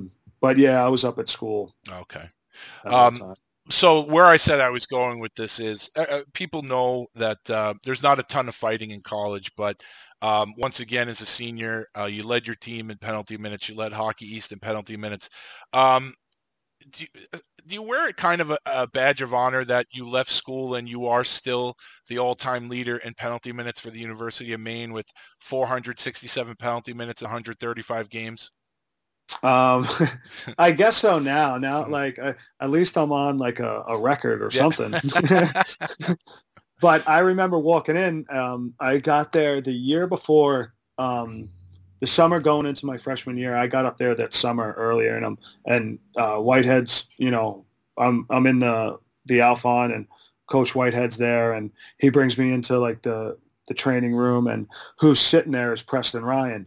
And Preston Ryan is at that time the all-time leader penalty minutes. And Whitehead's talking to Preston and me, and he was like, Whitehead going to Preston Ryan saying, he's like, oh, he's fiery just like you. He's like, he has your knack. He like, it's all good stuff. And then sure enough, 4 years later, I took his seat. Nice. But yeah, I guess a badge of honor now, but yeah. I think part of that is you're not holding a team record for anything unless you played a lot of games, and your style of play, it's a very physical style. It could also lead to some injuries, but you were pretty durable those 4 years, so that also says a lot that you were able to play your game and still be durable and end up holding the team record. Yeah. I mean, my body's, I feel like I'm feeling it these days. Yeah. But, yeah, we're holding up. Like, we're still breathing. Yeah. So, but yeah, all good. I mean, everything's good now. So I got you. Yeah, just some old bruises. So your college season ends, your college career ends, and now you find yourself playing for the Bridgeport Sound Tigers. How did that come to be? Yeah, it kind of came out of nowhere. If I'm remembering correctly, it was I got talking to my agent. There's a couple of teams that are interested, bringing you in for a tryout. And Bob Corcoran, who played at Maine, he was the assistant, I think, for a little bit with the Islanders. He brings me in. He's like, hey, like they want you. Like, think it would be a good fit. And it was a no-brainer for me at that time. I was like, wow, like the Islanders really like want me. I was like want me to try out. And I just remember being so nervous, flying down there, flying right into JFK. and JFK to up to Bridgeport. And I walk into the locker room, and who's there? This was at the time when Rick DiPietro got sent down. And he couldn't have been like a nicer person. My stall was right next to his. Yeah. He was so cool to me. Like, and obviously knowing him for what was it? Geez, like he was drafted 2000. I think so. Yeah.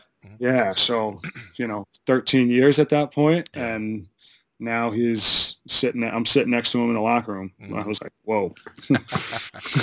I was wondering if Scott Pellerin had anything to do with it, because he's a Maine alum and he was the head coach then. I didn't know if he had anything to do with it.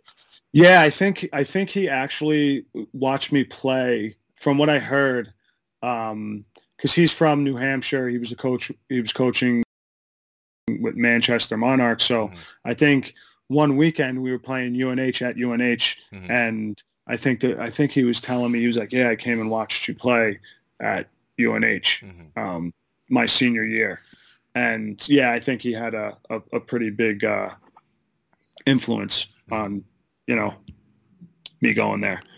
So. One of the things I always like to do, and when I ask you about Mike Cornell, I always ask guys about guys they played with, sort of a word association thing, but obviously not limited to one word. I want to ask you about some of your teammates, and as you might imagine, it's not the scorers I'm interested in. I want to know what your impressions are. First guy I'll give you is Nate McIver. Oh, he was awesome. Tough as nails. That's why I love the game of hockey. I think one of my first fight was against, I think, Doherty and Worcester. And I think he's 6'7", and I'm 5'7". And I came down and I buried him in the corner, and then he kind of jumped me. It was a pretty decent fight. Nothing that I was like too scared about, but then Nate comes right on the ice, and I'm in the box. He gives me, a little stick tap on the shin, and then goes over to their box and says, "We're going." Yeah. And I thought that was, from there on, I was like, amazing guy. Tough. I don't know if I'm saying his name right, because I've heard McIver and McEver. Do you want to set me straight? No. Okay. All right. Well, yeah. I'll just call him McIver for now, and then hopefully I get him on the show and he could set me straight then. But yeah. Next guy I want to ask you about, he could arguably be the toughest guy that you've ever played with, still playing today, Brett Gallant. They're cousins too, believe it or not. Oh, is that right? Yeah, okay. I believe so. Okay. I'm pretty sure they were cousins, but man, I've never seen like someone's just so tough that could eat it and still give it. And when he gave it, I don't know if you ever see, there's a preseason game where he fought in Jersey 3 times. Oh yeah. Yeah. I'm on the bench in one of those, one of the third fight. And I'm like, I couldn't believe, like, it's probably the toughest guy. Yeah. Like, hands down, pound for pound, like, wildly, like almost scary a little bit. So I would think for someone like you that came from college, you played, USHL, you played all this, but now you're really a college kid coming in. Now you're in the pros. I imagine at that point you have not seen anyone at that level of someone that could just really just put a hole through someone's face if he really wanted to.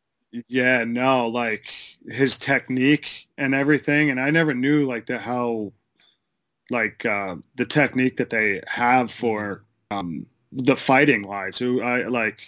I was just like more fighting in fear most times, but a friend of mine, Aaron Asham, I'm sure you know. Oh yeah. He lives in Point Lookout, so we'd skate in the summer and stuff like that. And I remember going into that year, I was just like, "Hey, can you like teach me a few things?" Like grabbing on. And he was like, "All right, well, let's go." And I was like, "Wow, he does this for a lit. Like he's on another level." Yeah. And the respect that you have to give to those guys, and it's not an easy job, but it's a skill too, and utmost respect for those kind of guys, you know. Yep. Next name I want to throw at you is a former guest, Blair Riley. Tough and funny. Yeah. Funny. Like, so tough. Like, Yeah. I remember that coming in that year, like, because we didn't make the playoffs, so it was just like a 1 month stint, and Gallant didn't. He was injured that year, or when I got there. But Riley fought every like there were like everyone was willing, and everyone was tough, and I was like, oh shit, like, tough and funny. He was funny, but tough as nails. Last guy I want to ask you about, Brandon DeFazio. Beauty. Like, yeah, like, I only played with him that one little stint there, but he great guy. Like, there's not many guys that I can say that while I was with Bridgeport that was like there's no one, like, but he was a beauty. Like, just hardworking guy that was tough, willing, went to the net, and a lot of fun to be around. March 23rd, 2013, that was your first professional game that you suited up for the Sound Tigers at home against Springfield. So you've been on a big stage before in Maine in terms of just the level there, and obviously Bridgeport, they don't draw like Maine does, but you're now a professional. So what was that like? I mean, you played for bigger crowds, but now you're a professional, and now you're playing against men, you know, guys like Brett Gallant, really. I mean, you're playing against grown men now. What was that whole experience like, that first game? Just nerves, but then once you get going, first couple of shifts, like, you make a good first pass, or, you know, chip a puck in, keep your shift short. So I had nerves, and I remember I did, like, and I'm trying to, like, hit people, like, trying to, I forget who the captain was. I think he's coaching with Vegas, or did coach with Vegas, or one of the assistant coaches. Anyway, he was the captain of the team. I know his face. Jesus, I can't remember his name. Anyway, I go to make a hip check on him, and the next shift I come out and I line up. He's like, "Hey, buddy, I know it's your first game, but don't you ever, like, go after my knees again." And I'm like, oh man, like, kind of scared. I was like, holy shit. I'm like, I wasn't trying to take your knees out. He was like, it's all good, play hard. And I'm like, all right. Like, just like that, like, respect. I was like, well, this is it's a different game. But I would say just nerves. I had nerves, had family coming up, driving up and everything. And it was just one of those really, really cool feelings. Like, wow. Now, like, it's different. Yeah, I'm trying to see. I mean, when you first said the captain, I mean, this predates you, the Springfield captain that I would think would be the sandpaper guy. And like I said, I don't think he was there at this point. There's a guy named Rob Murray. I don't think he was still there. No. Yeah. No, okay. It wasn't him. Okay. I know his name. You know, when once we hang up, you'll remember, I'm sure. That's how exactly. It always goes. Right. So you mentioned Taylor Doherty. That was actually your second fight. Your first fight was against a guy named Brandon Manning of the Adirondack Phantoms. Right. Do you remember that one?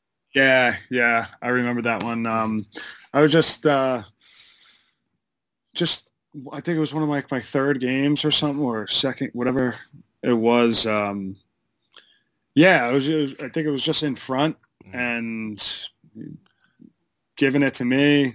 I gave it back to him, and then I just knew I had to do something to show my character a little bit. And I think it was relatively quick. Yeah. But yeah, I remember some of the guys being like, damn, he's like a tough kid. What are you thinking? And I'm like, really? Well, and I just want to point out to people. So you mentioned the Taylor Doherty fight. So yes, he is 6'7". He's a full foot taller than you. Okay. You boarded him pretty good to start that fight. I don't know if you remember that. I saw it on the video. I was like, that's a pretty good board you got there, and then it pissed him off. Yeah, it pissed him off. Yeah, I was just trying to, make it hard for the D to play, and yeah, I got him pretty good. I wound up slipping on my stick in that fight too. It was probably a good thing, but but yeah, definitely fun. You know what else happened that night, right? I scored my first goal. First professional goal, absolutely. Yeah. So tell me about it.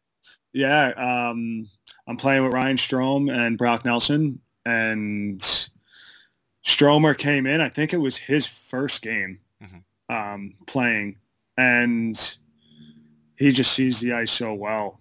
I'm just in front of the net. I think I take a spill in the corner somehow. Nelly makes a play to Strome or does something, and I'm in front of the net, and all of a sudden the puck's on my stick, and I just kind of deflected in a little bit, and that was my first one. When you are playing with a guy like Brock Nelson, even though that he's very young at that point, can you kind of tell when a guy is just destined to have the trajectory that he has? Like, can you tell at that point, like, yeah, this guy's not going to be here long? Yeah. Oh, absolutely. Yeah. He just the way he skated. I actually played against him when he was at North Dakota. We were at Maine. Okay. North Dakota came to Maine, and I think I was at one of the development camps with him too. So I kind of knew him, just playing against each other.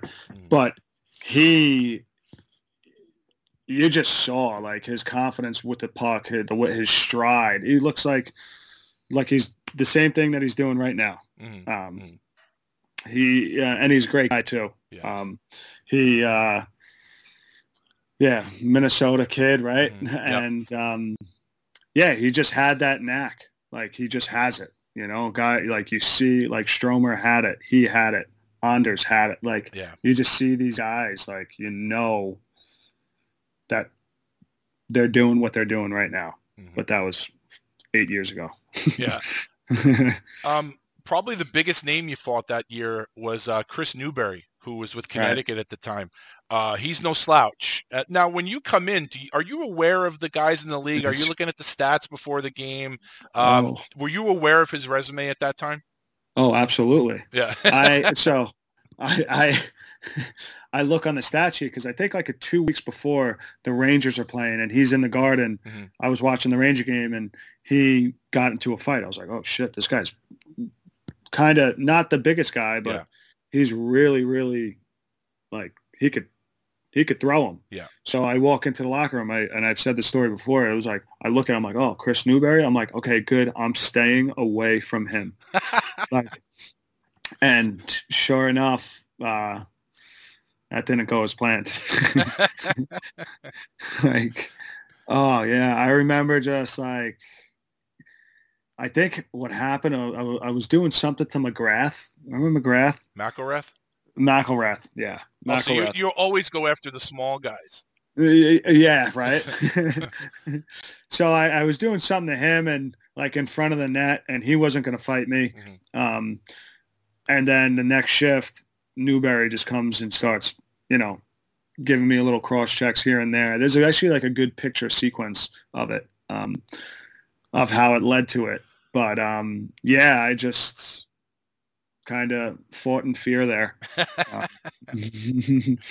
So because of the proximity from Long Island to Bridgeport, did you always have a lot of family up there for the home games? Was that really cool because it was so convenient? Family and friends?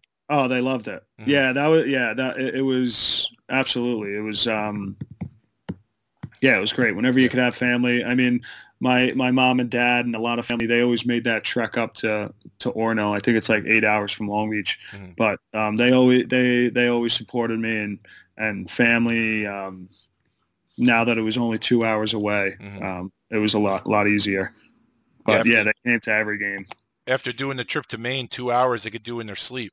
Exactly. Yeah. Exactly. It was a no-brainer for them. They could even take the ferry over from Fort Jeff. So you finish the year with Bridgeport, and now honestly, you find yourself you're living the dream. You get a dream that so few Long Island kids get, and that you sign an entry-level deal with the Islanders. I mean, what was that day like? I mean, I know it's just putting your signature on a piece of paper, but I mean, it had to be kind of overwhelming that this is a team you grew up watching and now you're signing a contract with the big club. Yeah, it was weird, like, in a way, because I think I held out a little bit. And they were like, what are you doing? Like, why? I think it was like Eric Collins was like, yo, come here. What are you doing? Like, sign this contract. And I was like, what are you? Oh, I don't know. Like, agent and this and that. And then, like, I think I waited like 2 hours. I was like, yeah, all right, I'll sign it tomorrow. But I like that was it was so cool. Like, I had Eric Collins, like I obviously looked up to him. Like, I'm in awe in everyone in that like locker room. Like, seeing Eric Collins against Toronto in Game 6, it's like, or after Bates scores that goal, it's like, oh my God! Like, that's probably one of the cooler moments that I remember watching Islanders hockey. Where that series.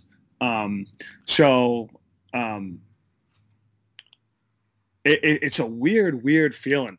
Like, and I don't think I knew how to handle it necessarily right away. I mean, I just like bulked up and was like, all right, I'm going to make the team. I'm not making the team. Like, we had a summer development camp. It was just being around, like, I always dreamed of putting on the Islander jersey. So it was like very, very a weird but amazing feeling for my family and everything. But signing that contract, like, in the coach's room that day, and it was just like, okay, like, you're a part of it. But the cool thing about that is I'm very, like, I could say shy at points. So I signed the contract and I got there early, and Rick DiPietro's in the locker room stretching, and he has some crazy routines that he does, which was really cool just to see. And I walk in and I'm like all like smile, like giddy, I guess, like, oh my God, like, what just happened? And now I'm stretching with Rick DiPietro in the room. And I think one of the equipment managers, Lenny comes in and he's like, oh man, congrats. Like, and I'm like, oh, thanks. And I'm sitting there stretching with Rick for 10 minutes now, and I didn't say a word about it. And he was like, you just fucking signed? Like, he couldn't have been he was so excited for me, which was really cool. And I'm like, yeah. He's like, are you fucking kidding me? I'm like, yeah. I'm like, thanks, man. Like, just like shy and like awkward. Like, but that was a very, very cool experience. Something I'll obviously never forget. And, you know, Ricky DiPietro being right there too was really cool. You know, one of the really cool things is I've known Eric Cairns since he was a rookie with the Rangers. Him and I go way back. And as you're telling that story, I'm picturing him looking down at you, because you said you look up to him. We all do, literally. And looking down at you going, what are you doing? I just picture him saying that to you, and I'm laughing on the inside because I could just picture the look on his face. Yeah, and I was like, well, I don't know. Like, I've never done this before. Like, I'm being advised, you know, and, you know, there's some other teams in the mix, I think I said. And, like, I was like, okay. He's like, what are you doing? I was like, all right, I'll sign. Like, pretty much. But, yeah, he was great. He treated me so well. And I can't speak more highly about that organization. So you took part in that summer camp, and then eventually you find your way in Islanders training camp. So again, we've talked about it a few times where you this is the team you grew up watching, and now you're in the same locker room with guys you watched on TV the season before and guys you played with, like Rick DiPietro that you played with in Bridgeport. As a Long Island kid walking into that locker room, what is that experience like where you're now sharing the locker room with guys who you watched play the year before? Yeah, it was kind of wild. Well, I was able to go to the development camp after my freshman year at Maine. Okay. So I was kind of familiar, and obviously I used to go to games, Derek King, Brian Mullen, they would all take us back into the locker room. Yeah. So I was very familiar with the Coliseum. But being in the locker room, I know they changed it up throughout the years, but just like you walk in, you got breakfast there, you got lunch after practice, and then it's like, all right, you go do whatever you want. You're done at 12 o'clock, and I'm like, wait, so there's like nothing else to do. I got no schoolwork. I got no. Yeah, not that I was the best at doing the schoolwork, but I had to finagle how to get it done. Yeah. But it was really cool. One of the cooler things for me, I was able to play in my first exhibition game, and this was really cool. It was in Jersey, so it was at the Prudential Center, and we take the bus there, and I'm like, oh my god, I'm playing in my first NHL game, an exhibition, and walk into the locker room, and my name's on a New York Islander jersey. Game, I was like, holy shit. And who am I sitting next to is Kyle Acapulco and Josh Bailey. So I'm sitting there, and I got to know Josh throughout the development camps those years. He'd come on the ice. He's my age, but he was that young kid, that played right from juniors, and just so cool, to me. And when you're in those situations, he's probably already has 200 games at that point. I'm just so nervous, and I'm looking at the lineup, Marty Brodeur's in the lineup, and just being able to sit there and shoot the shit and be in that that new atmosphere, and just my name on an Islanders jersey was I was like, I could be done right now. I mean, I'm good. It was really, really cool. And especially seeing, what Josh is doing now, in the playoffs, and especially last night, was sick. Oh yeah, absolutely. Just really, really cool. Very, very, very thankful for those little moments. Did you get to keep the jersey? Do you have the jersey in your house? No, I didn't. I wore it one more time. We went up to Ottawa, or we played in some junior rink in Regina, I think it was. Okay. But yeah, no, I have my Bridgeport one. Okay. Not the Isles though, but yeah, it was an amazing feeling. The whole process with the hopping on the plane with all the guys, going to dinner, just the lifestyle was really, really cool. And again, like I say, now you're a pro, and you played those games with Bridgeport the year before, but now you're stepping on the ice at the Prudential Center, NHL rink, NHL arena. Do you have to kind of take a deep breath and take it all in? I know you said once the game starts, it's hockey, but prior to the game, and I think that's where a lot of times athletes get it in their, get inside their head, is before the game. But now you're stepping onto the ice for warm-up. That had to just be amazing. It was wild. It was amazing. I don't remember. I remember warm-ups and being like, okay, warm-ups, you get going. But then I remember my first shift, I think I lined up against, it was in the offensive zone. So I'm lining up for the face-off in the inside dot, and Marty Brodeur's in net. And that's when I'm like, holy shit. Where am I right now? And that's kind of, that was my holy shit moment. Yeah. And then I think Eric Bolton was on the ice too. Yeah. But yeah, it was just so. And then you start playing. Then you're just going. Obviously, I felt more confident as the game went on. And then you see Gallant fighting Barch for 3 times. Yeah. But it was crazy feeling, family in the stands. Yeah. It was just one of those wild feelings. Now, Gally wasn't the only one to have fights that night. You ended up fighting Steven Giunta. Now, as I watched the replay, it kind of looked like nothing was going to happen. You guys came together, nothing was going to happen. And then next thing you know, Giunta throws a quick shot in there. So you kind of got you riled up, and then you had to put him down. Yeah. So I just saw him. I needed to do something. Actually, Mike Cornell tells the story pretty well. Okay. Because he watched it. But Capuano throws us out on there's an empty net, and I was like, shit, I got to do something. Mm-hmm. Like either score an empty net goal or fight in a way. Mm-hmm. And the way Cornsey tells the story is way better than me. Okay. But how I went was Gianna, the puck goes from corner to corner, and Gianta, how I remember it was he came in so hot and like tried running one of the D-men. I actually think it was Pulak.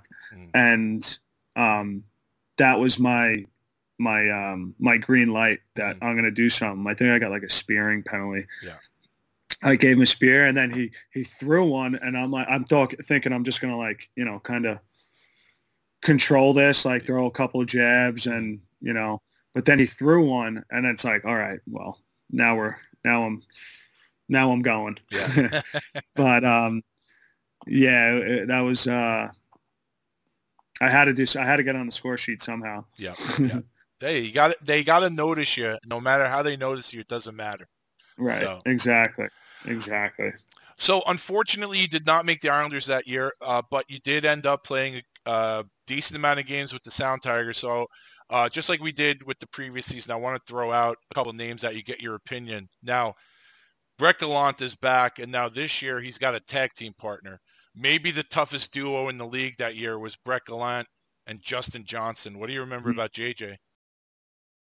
Oh, JJ was awesome. He was like probably one of the nicest guys off the ice. I remember there was a few games where I was on, it was us three on the line. And I remember JJ coming up to me. He's like, hey, Joey, you can do whatever you want out there. And I like, at first I didn't know what it meant. And then I'm like, oh wait, no one, I'm going to be I'm going to be a rat right now. Like, so it was really, really, really, really fun just being on the team. His personality is so big. All the guys in the room love him. You can't, I mean, hockey's such a, I was lucky enough that, I played with so many great people. And JJ is someone you will never forget if you're in the locker room with him, for sure. Chris Bruton. Ooh, Chris Bruton, fun guy. He was down in not Long Beach, Long Island during the summers, and we worked out quite a bit. Such a big personality, happiest guy you'll know, and willing to, do anything for anyone at any time. Andre Padan. Oh, funny Padan. Yeah, he's just another great guy. Russian. He has, he liked my little New York accent, so we were. I think we were bus. We shared the same seat on the bus a bunch as being rookies together, but very fun and tough. Yeah, very tough, very skilled. Were you there when he only played a few games? Matthew Gagnon, he was there. Did you play with him? Yeah, I played with him. He's tough as nails too. Yeah. He, kind of crazy strength. I played with him in Stockton. When I got sent down to Stockton, from Bridgeport to Stockton. He was there. And then I came back to Bridgeport and he was there too. Tough. Yeah. And I don't know. And he, next guy played even less games than Gagnon, but were you there when Mike Dalhusen was there? Yeah, I was. Yeah. We went, I'm pretty sure we were right after Maine. He came from Quinnipiac. I came from Maine, and we were there together for that. He's a beast. He's Thor. Yeah. Did Quinnipiac and Maine play each other or no? We did my senior year, I think early on. I didn't remember him too much, or now that I look back, I remember him, but I didn't remember hard shot, beast. Don't want to be in the corner with him. Yeah, definitely one of the more interesting Instagram accounts to follow too. If you follow him on Instagram, you never know what he's going to post. Last guy, Scooter Vaughn. Beauty. Yeah. Absolute beauty. What a nice California kid. So cool, chill. and fun. Mm-hmm. Like and tough as nails too. Yeah. I mean, I forgot this is what we're talking about, but everyone's Scooter was a lot of fun. Mm-hmm. As far as fights that year, there were 3 that jumped out at me. So I'm wondering if there's a good backstory or anything you remember stands out. The first one was JT Brown of Syracuse. Next one I want to ask you about was Chad Painchot of Norfolk and Connor Allen of Hartford. Anything about those jog your memory? I remember just like the TJ one was just kind of like something quick. Just needed to. I think I was during that season. I wasn't, putting up too many points, so I had to do something. Mm-hmm. As for, was it Pinchot? Yeah. Yeah, I think he laid someone out before that. So just sticking up for, I think it was Mike Keenan, and then Connor Allen. I played against him at UMass, so there was like a little bit of rival there. Oh, okay. That, I had to settle. Yeah, that's kind of okay there. And that year you played 11 games in Stockton, 9 points in 11 games. One guy you played with down there that's very tough is Garrett Hunt. You remember playing with him? Yeah. He, man, and he's not the biggest guy, but it's a tough job. Yeah. He fought every heavyweight there was, and I don't know how he did it, but he's just tough. I mean, and he's a great guy, team guy, but super, super willing and tough. And I don't know how he slept that night sometimes, but great guy. How did you end up signing with Hershey? So just kind of agent talking to teams. Yeah. I grew up playing at Hershey, like the Hershey Bears hockey tournaments growing up. I played in that arena. I liked the fit. Yeah. And yeah, it's kind of, it was as simple as that, really. Just, all right, Hershey wants to be a part of it. Okay. Like, I could play there. I could try to play there. Was it still the Hershey Park Arena when you were there, or they switched to the Giant Center? No, the Giant Center. Oh, okay. Yeah, but I practiced in the arena a few times. Gotcha. Now, did you get to go to training camp with the Capitals, or you just went training camp with Hershey? No, I went with the Capitals. How was that? That was wild too. Oh my God, I have a good story there. Oh, please go ahead. Yeah. So you go into training camp and you get your physicals done the first day, and I walk in and trying to be early, just get a good stretch in.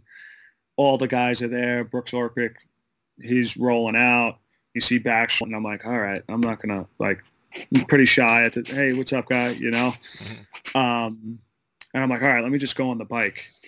And who's on the bike is Ovi. Oh. And there's I think 5 bikes, and he's in the middle.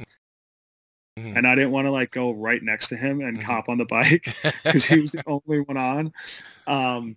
So I just hop on one of the bikes a couple down from him, and I'm riding the bike, and I'm like, holy shit, this guy's a lot bigger than he looks on TV.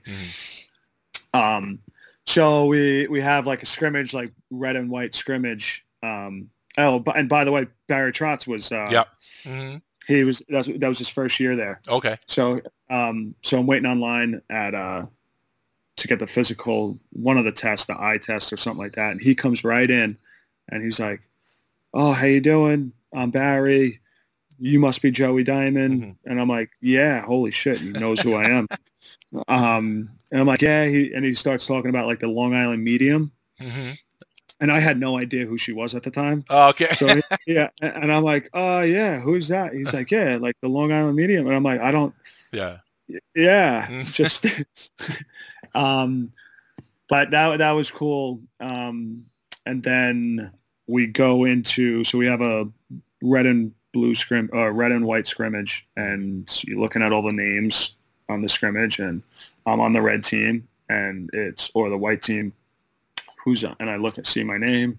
Who else is on this name? It's Backstrom, Ovechkin, Brooks Light, Joe Ward, like just Orpik. And I'm like, holy shit, here we go. Like, yeah, I'm fired up now. Mm-hmm. So so we get on the ice, warming up, and have the scrimmage. And obviously coach is like, Ovi, Backstrom, all the top guys start going.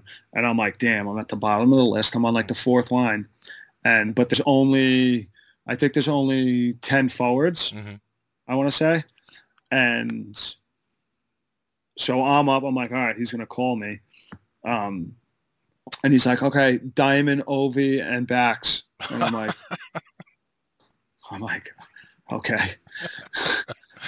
I'm like, all right, I know what my job is. Just get the puck to Ovi. Yeah. That's it. That's all I was thinking about. If I touch the puck, I'm getting it to Ovi. And sure enough, I didn't touch the puck once on the fifth end. But it was just cool being out there with him. And then after the scrimmage, everyone starts, taking one-timers and everything. And for the first time, I caught myself being a fan. Yeah. Watching Ovi take one-timers in that slot on the power, like he had to go like 20 for 20, like top shelf. Like I was like, I had to get up and leave because I was just like, holy shit. Like, and he's so big. Yeah. Like he was so big. But that was my cool Ovi story. Yeah. No, amazing. You skated with the guy. Like, how many people can say that? Like, they actually skated with him. It's crazy. Yeah, wild. Yeah, it was funny. Now, I didn't know. Did I interrupt you? No. Okay. So that year you played in South Carolina. Only played 11 games. Did you get hurt? Did you have injuries that year? Yeah, I hurt my neck. Okay. I have stenosis in my neck, so thinning of the nerve. So it was kind of scary. When I was down there, I like a whiplash hit in one of the games. Yeah, and I pinched the nerve, and I go to the doctor, and the doctor's like, I get the MRI and everything. He's like, yeah, your career is done. You're not playing anymore. And I'm like, what? I kind of told him to fuck off. And I was like, what do you know? You're only a doctor. I don't care what that diploma says. Yeah, exactly. Yeah. So that was another like moment in my life that I remember very vividly. I was just so upset. I wound up coming up to New York, getting a second opinion from I think it was like the Jets or Giants guy at the time. And he was like, no, you don't have to. You're not done. Just do some rehab for 4 months, stay in shape. And, just, you got to do these exercises. Wind up doing that, wind up feeling great. I wasn't cleared to play the rest of the playoffs, which I was fine with.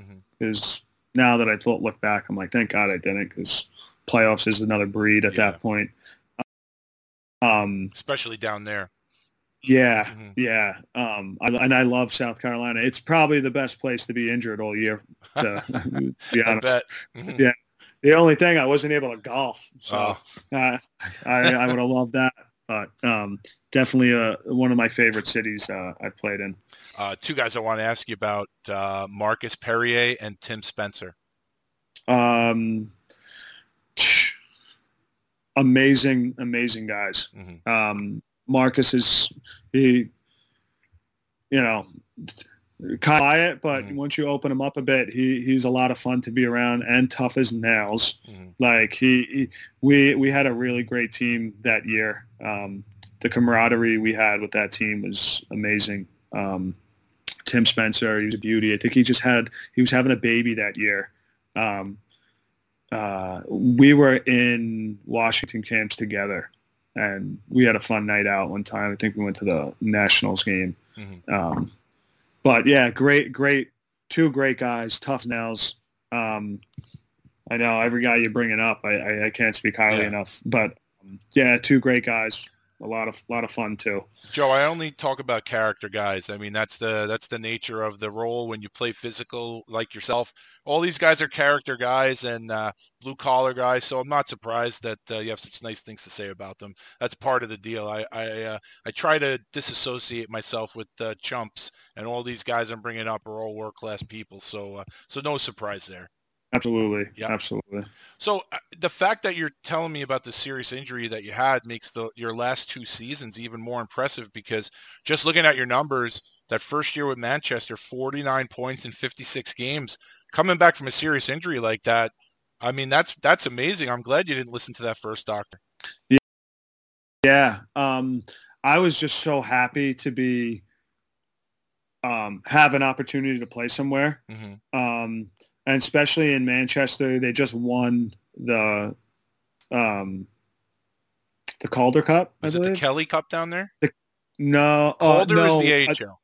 The AHL, yeah. So they went to the year they won. They went out to that next year. The Manchester Monarchs switched with the Ontario Reign. Oh, okay. So the Manchester Monarchs, who won the Calder, went out to California, and the Ontario ECHL came to Manchester. Okay. So I was just really excited to be playing. I haven't played in it felt like a year at that point. I was just excited. Great guys on the team. Just to be happy to be playing again. And just excited about the game. I knew I could play, and that was a great year. Great coaches, great teammates. Just happy to be playing again. And the Josh Brown, that was your teammate there. That's the big dude that ended up playing with Florida. Yeah, it was my roommate. Oh yeah, good guy. Big Boy Brown. That's what I called him. Yeah, great guy. So nice. Mm-hmm. He's young, happy, willing, such a cool guy, and so happy to see what he's doing with Florida and then Ottawa. A lot fun guy to be around. I think the guy who led your team in PIMS might have been Danik Paquette. Yeah, tough guy. Yeah, tough, very tough. Funny too. Yeah, funny too. Plays on the edge and. Fun to be around in the locker room for sure. Last guy I want to ask you about, fellow New Yorker, you know who it is, Anthony Pizzano. Pizzano? Yeah, did you play with him? What's that? No, Anthony Pizzano? Didn't he play there? Oh, Anthony Pizzano. Yeah. Sorry. He's from upstate New York. Yeah, New York. Yeah, I mean, see, the thing is, he's listed as New York. That's what confuses me. Oh, okay. Yeah, he played. He had what? Probably like how many games did he play? 9 games, 26 penalty minutes. Yeah, he fought every game. Yeah. It was great. No, he was a good guy too. Mm-hmm. Huge body. Yeah. Like big guy. He was a lot of fun to be around. Just a locker room guy. Very, very. Very willing to do whatever he had to do for the team, whether it was on or off the ice. He played in St. Charles for a year, and Jamie Rivers was his coach. So when I had Rivs on the show, I asked him about him. And just so people know, if you're not familiar with him, his hockey DB has him at 6'6", 253. So to call him big is an understatement. Yeah, that's accurate, I think. So how was it this year playing? You come back from that injury, you put up all those points, 76 penalty minutes. I have you fighting guys like Kevin Young, Alexander Carrier, Clark Seymour, Charlie Dodaro. You fought him twice in back-to-back games. I'm wondering if there was something there. And someone named Ralph Freibergs. Any of those names jog any memories? The Carrier one. Big guy from Adirondack. Mm-hmm. Yeah, I remember we were short on players, so I think we took we called up like one of the colleges nearby that would just finish the season, and we signed this kid, and I think he was smaller than me at that point.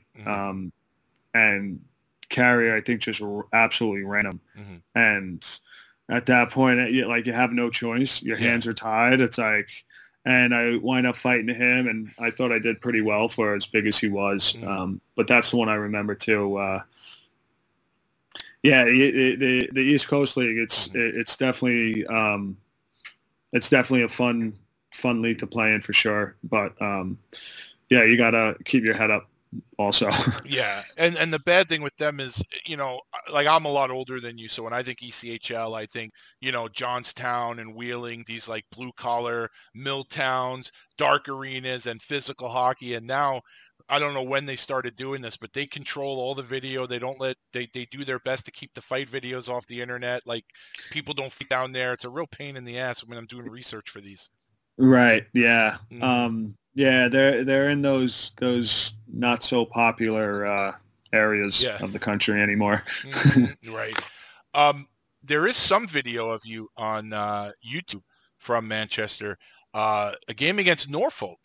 4 goals in 1 game. How fun was that? Yeah, that was really fun. That was a big confidence booster. But before that trip, I think we got off the bus. We went from, I want to say, Adirondack to Norfolk, and back-to-back nights. So we leave we play in Adirondack, we leave, and then we go to Norfolk, and we're playing that next day.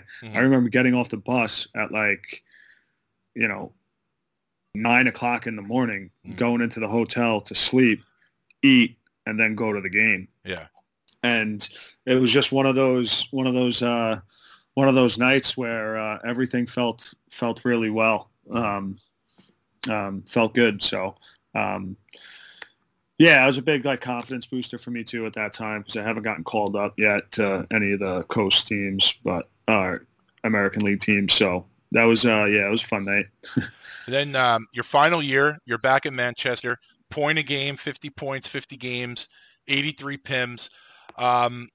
Just some of the names I'll throw out at you. And again, I wish I had the video to back these up. That's why I'm relying on you if any of these are story worthy. But I got a Terrence Wallen, Peter Schneider, Kurt Gogol, Nathan Moon, and Perry Diarisso. Yeah, I remember Gogol. I played against him when he was with Worcester, and we were in. I was in Bridgeport. I remember it was just kind of like a dirty series, and he. I think it was just we were down there for I want to say 3 games or 2 games, and we just had enough with each other that we're gonna go, and it just happened quick and everything. I think I had a busted hand at that point and stuff like that, but I feel like all those kind of fights just happen very, very quickly. And the cool thing about that year is you got to spend the month of December with Springfield Thunderbirds. So you did make it back to the American League in your final year, reunited with your buddy Josh Brown. Another guy you played with there, he seems like, I don't know, like the videos I watched, seemed like he might be a little crazy. Probably a great guy, but a little crazy on the ice. That's Sina Akalatsi. Yeah, Sina. Yeah, he's awesome off the ice. On the ice, tough as nails. Yeah. Like guy you want on your team. Yeah. I mean, every guy we're talking about you want on their team. But yeah, he was great. I mean, tough. He's thick too. Very, very, very strong kid. And fun to be around. Yeah. Likes to laugh and tough. So yeah.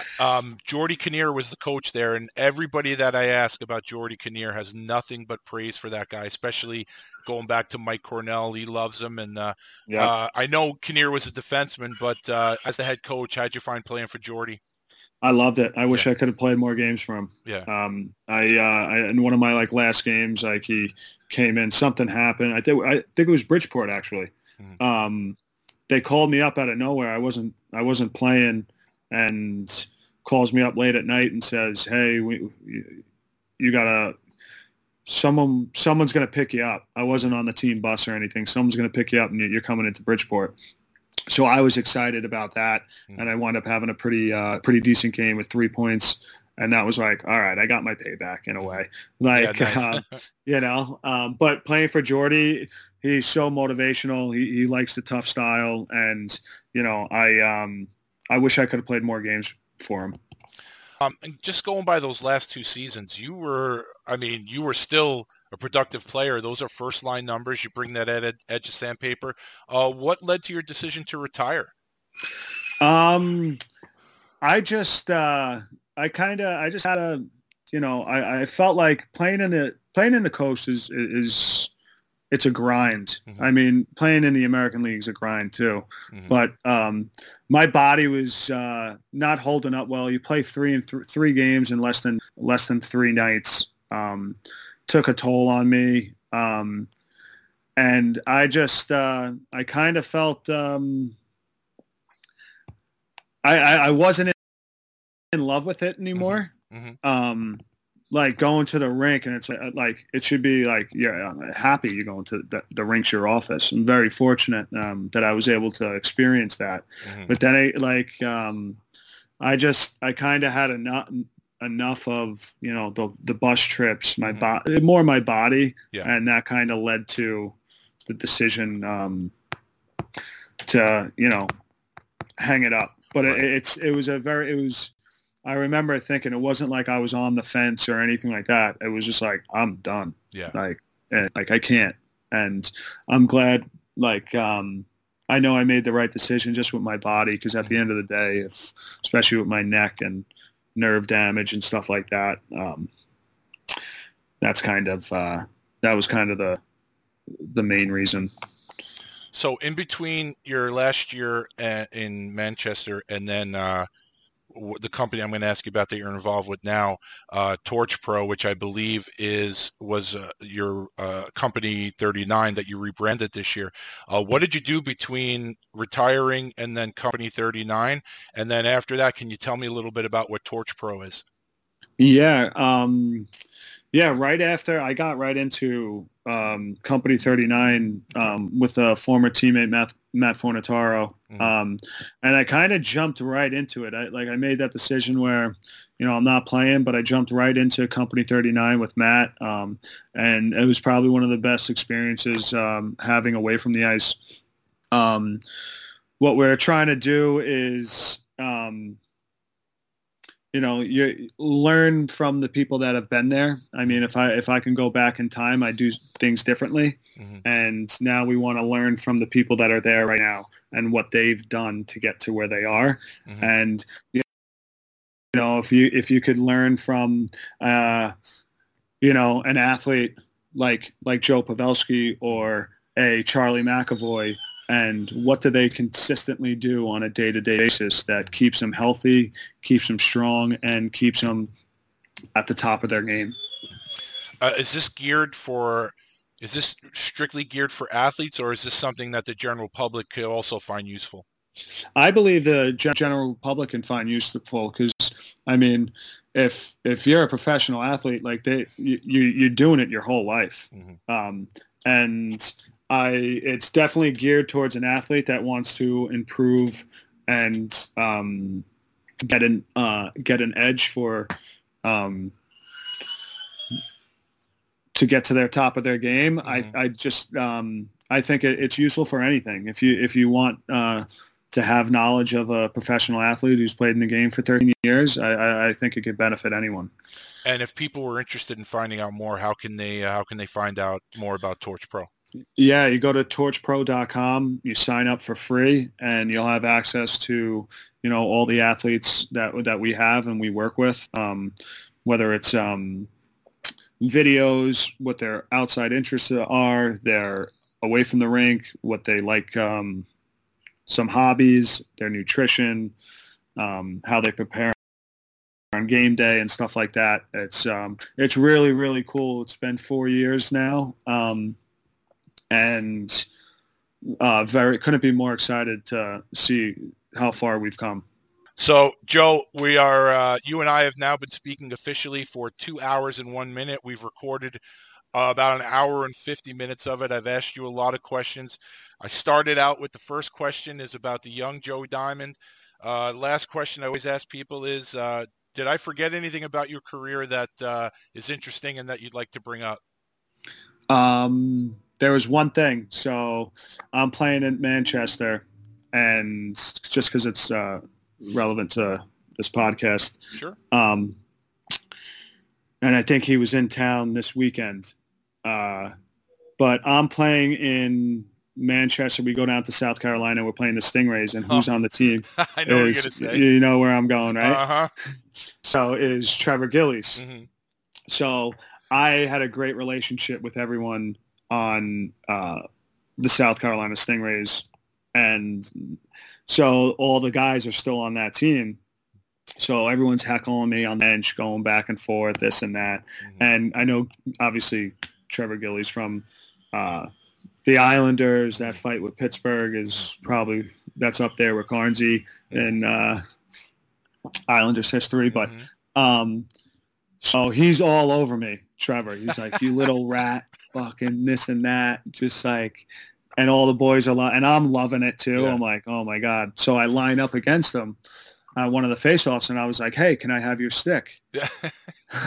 And he goes, "Like he had like a confused face on, like wait." He's like, and I think he said or something like, I think he said like, "No one's asked me that before," yeah.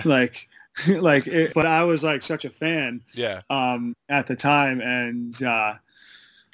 Yeah, and sure enough, I come out of the locker room, and we're in Charleston, so we have one night there. So all the guys just get out of the locker room and go downtown as fast as I can.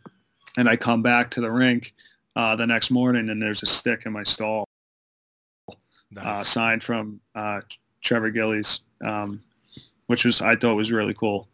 So what's it like lining up against him? He's just scared, like he'll eat your lunch and take your money, but he's a very respectful guy. He plays hard, and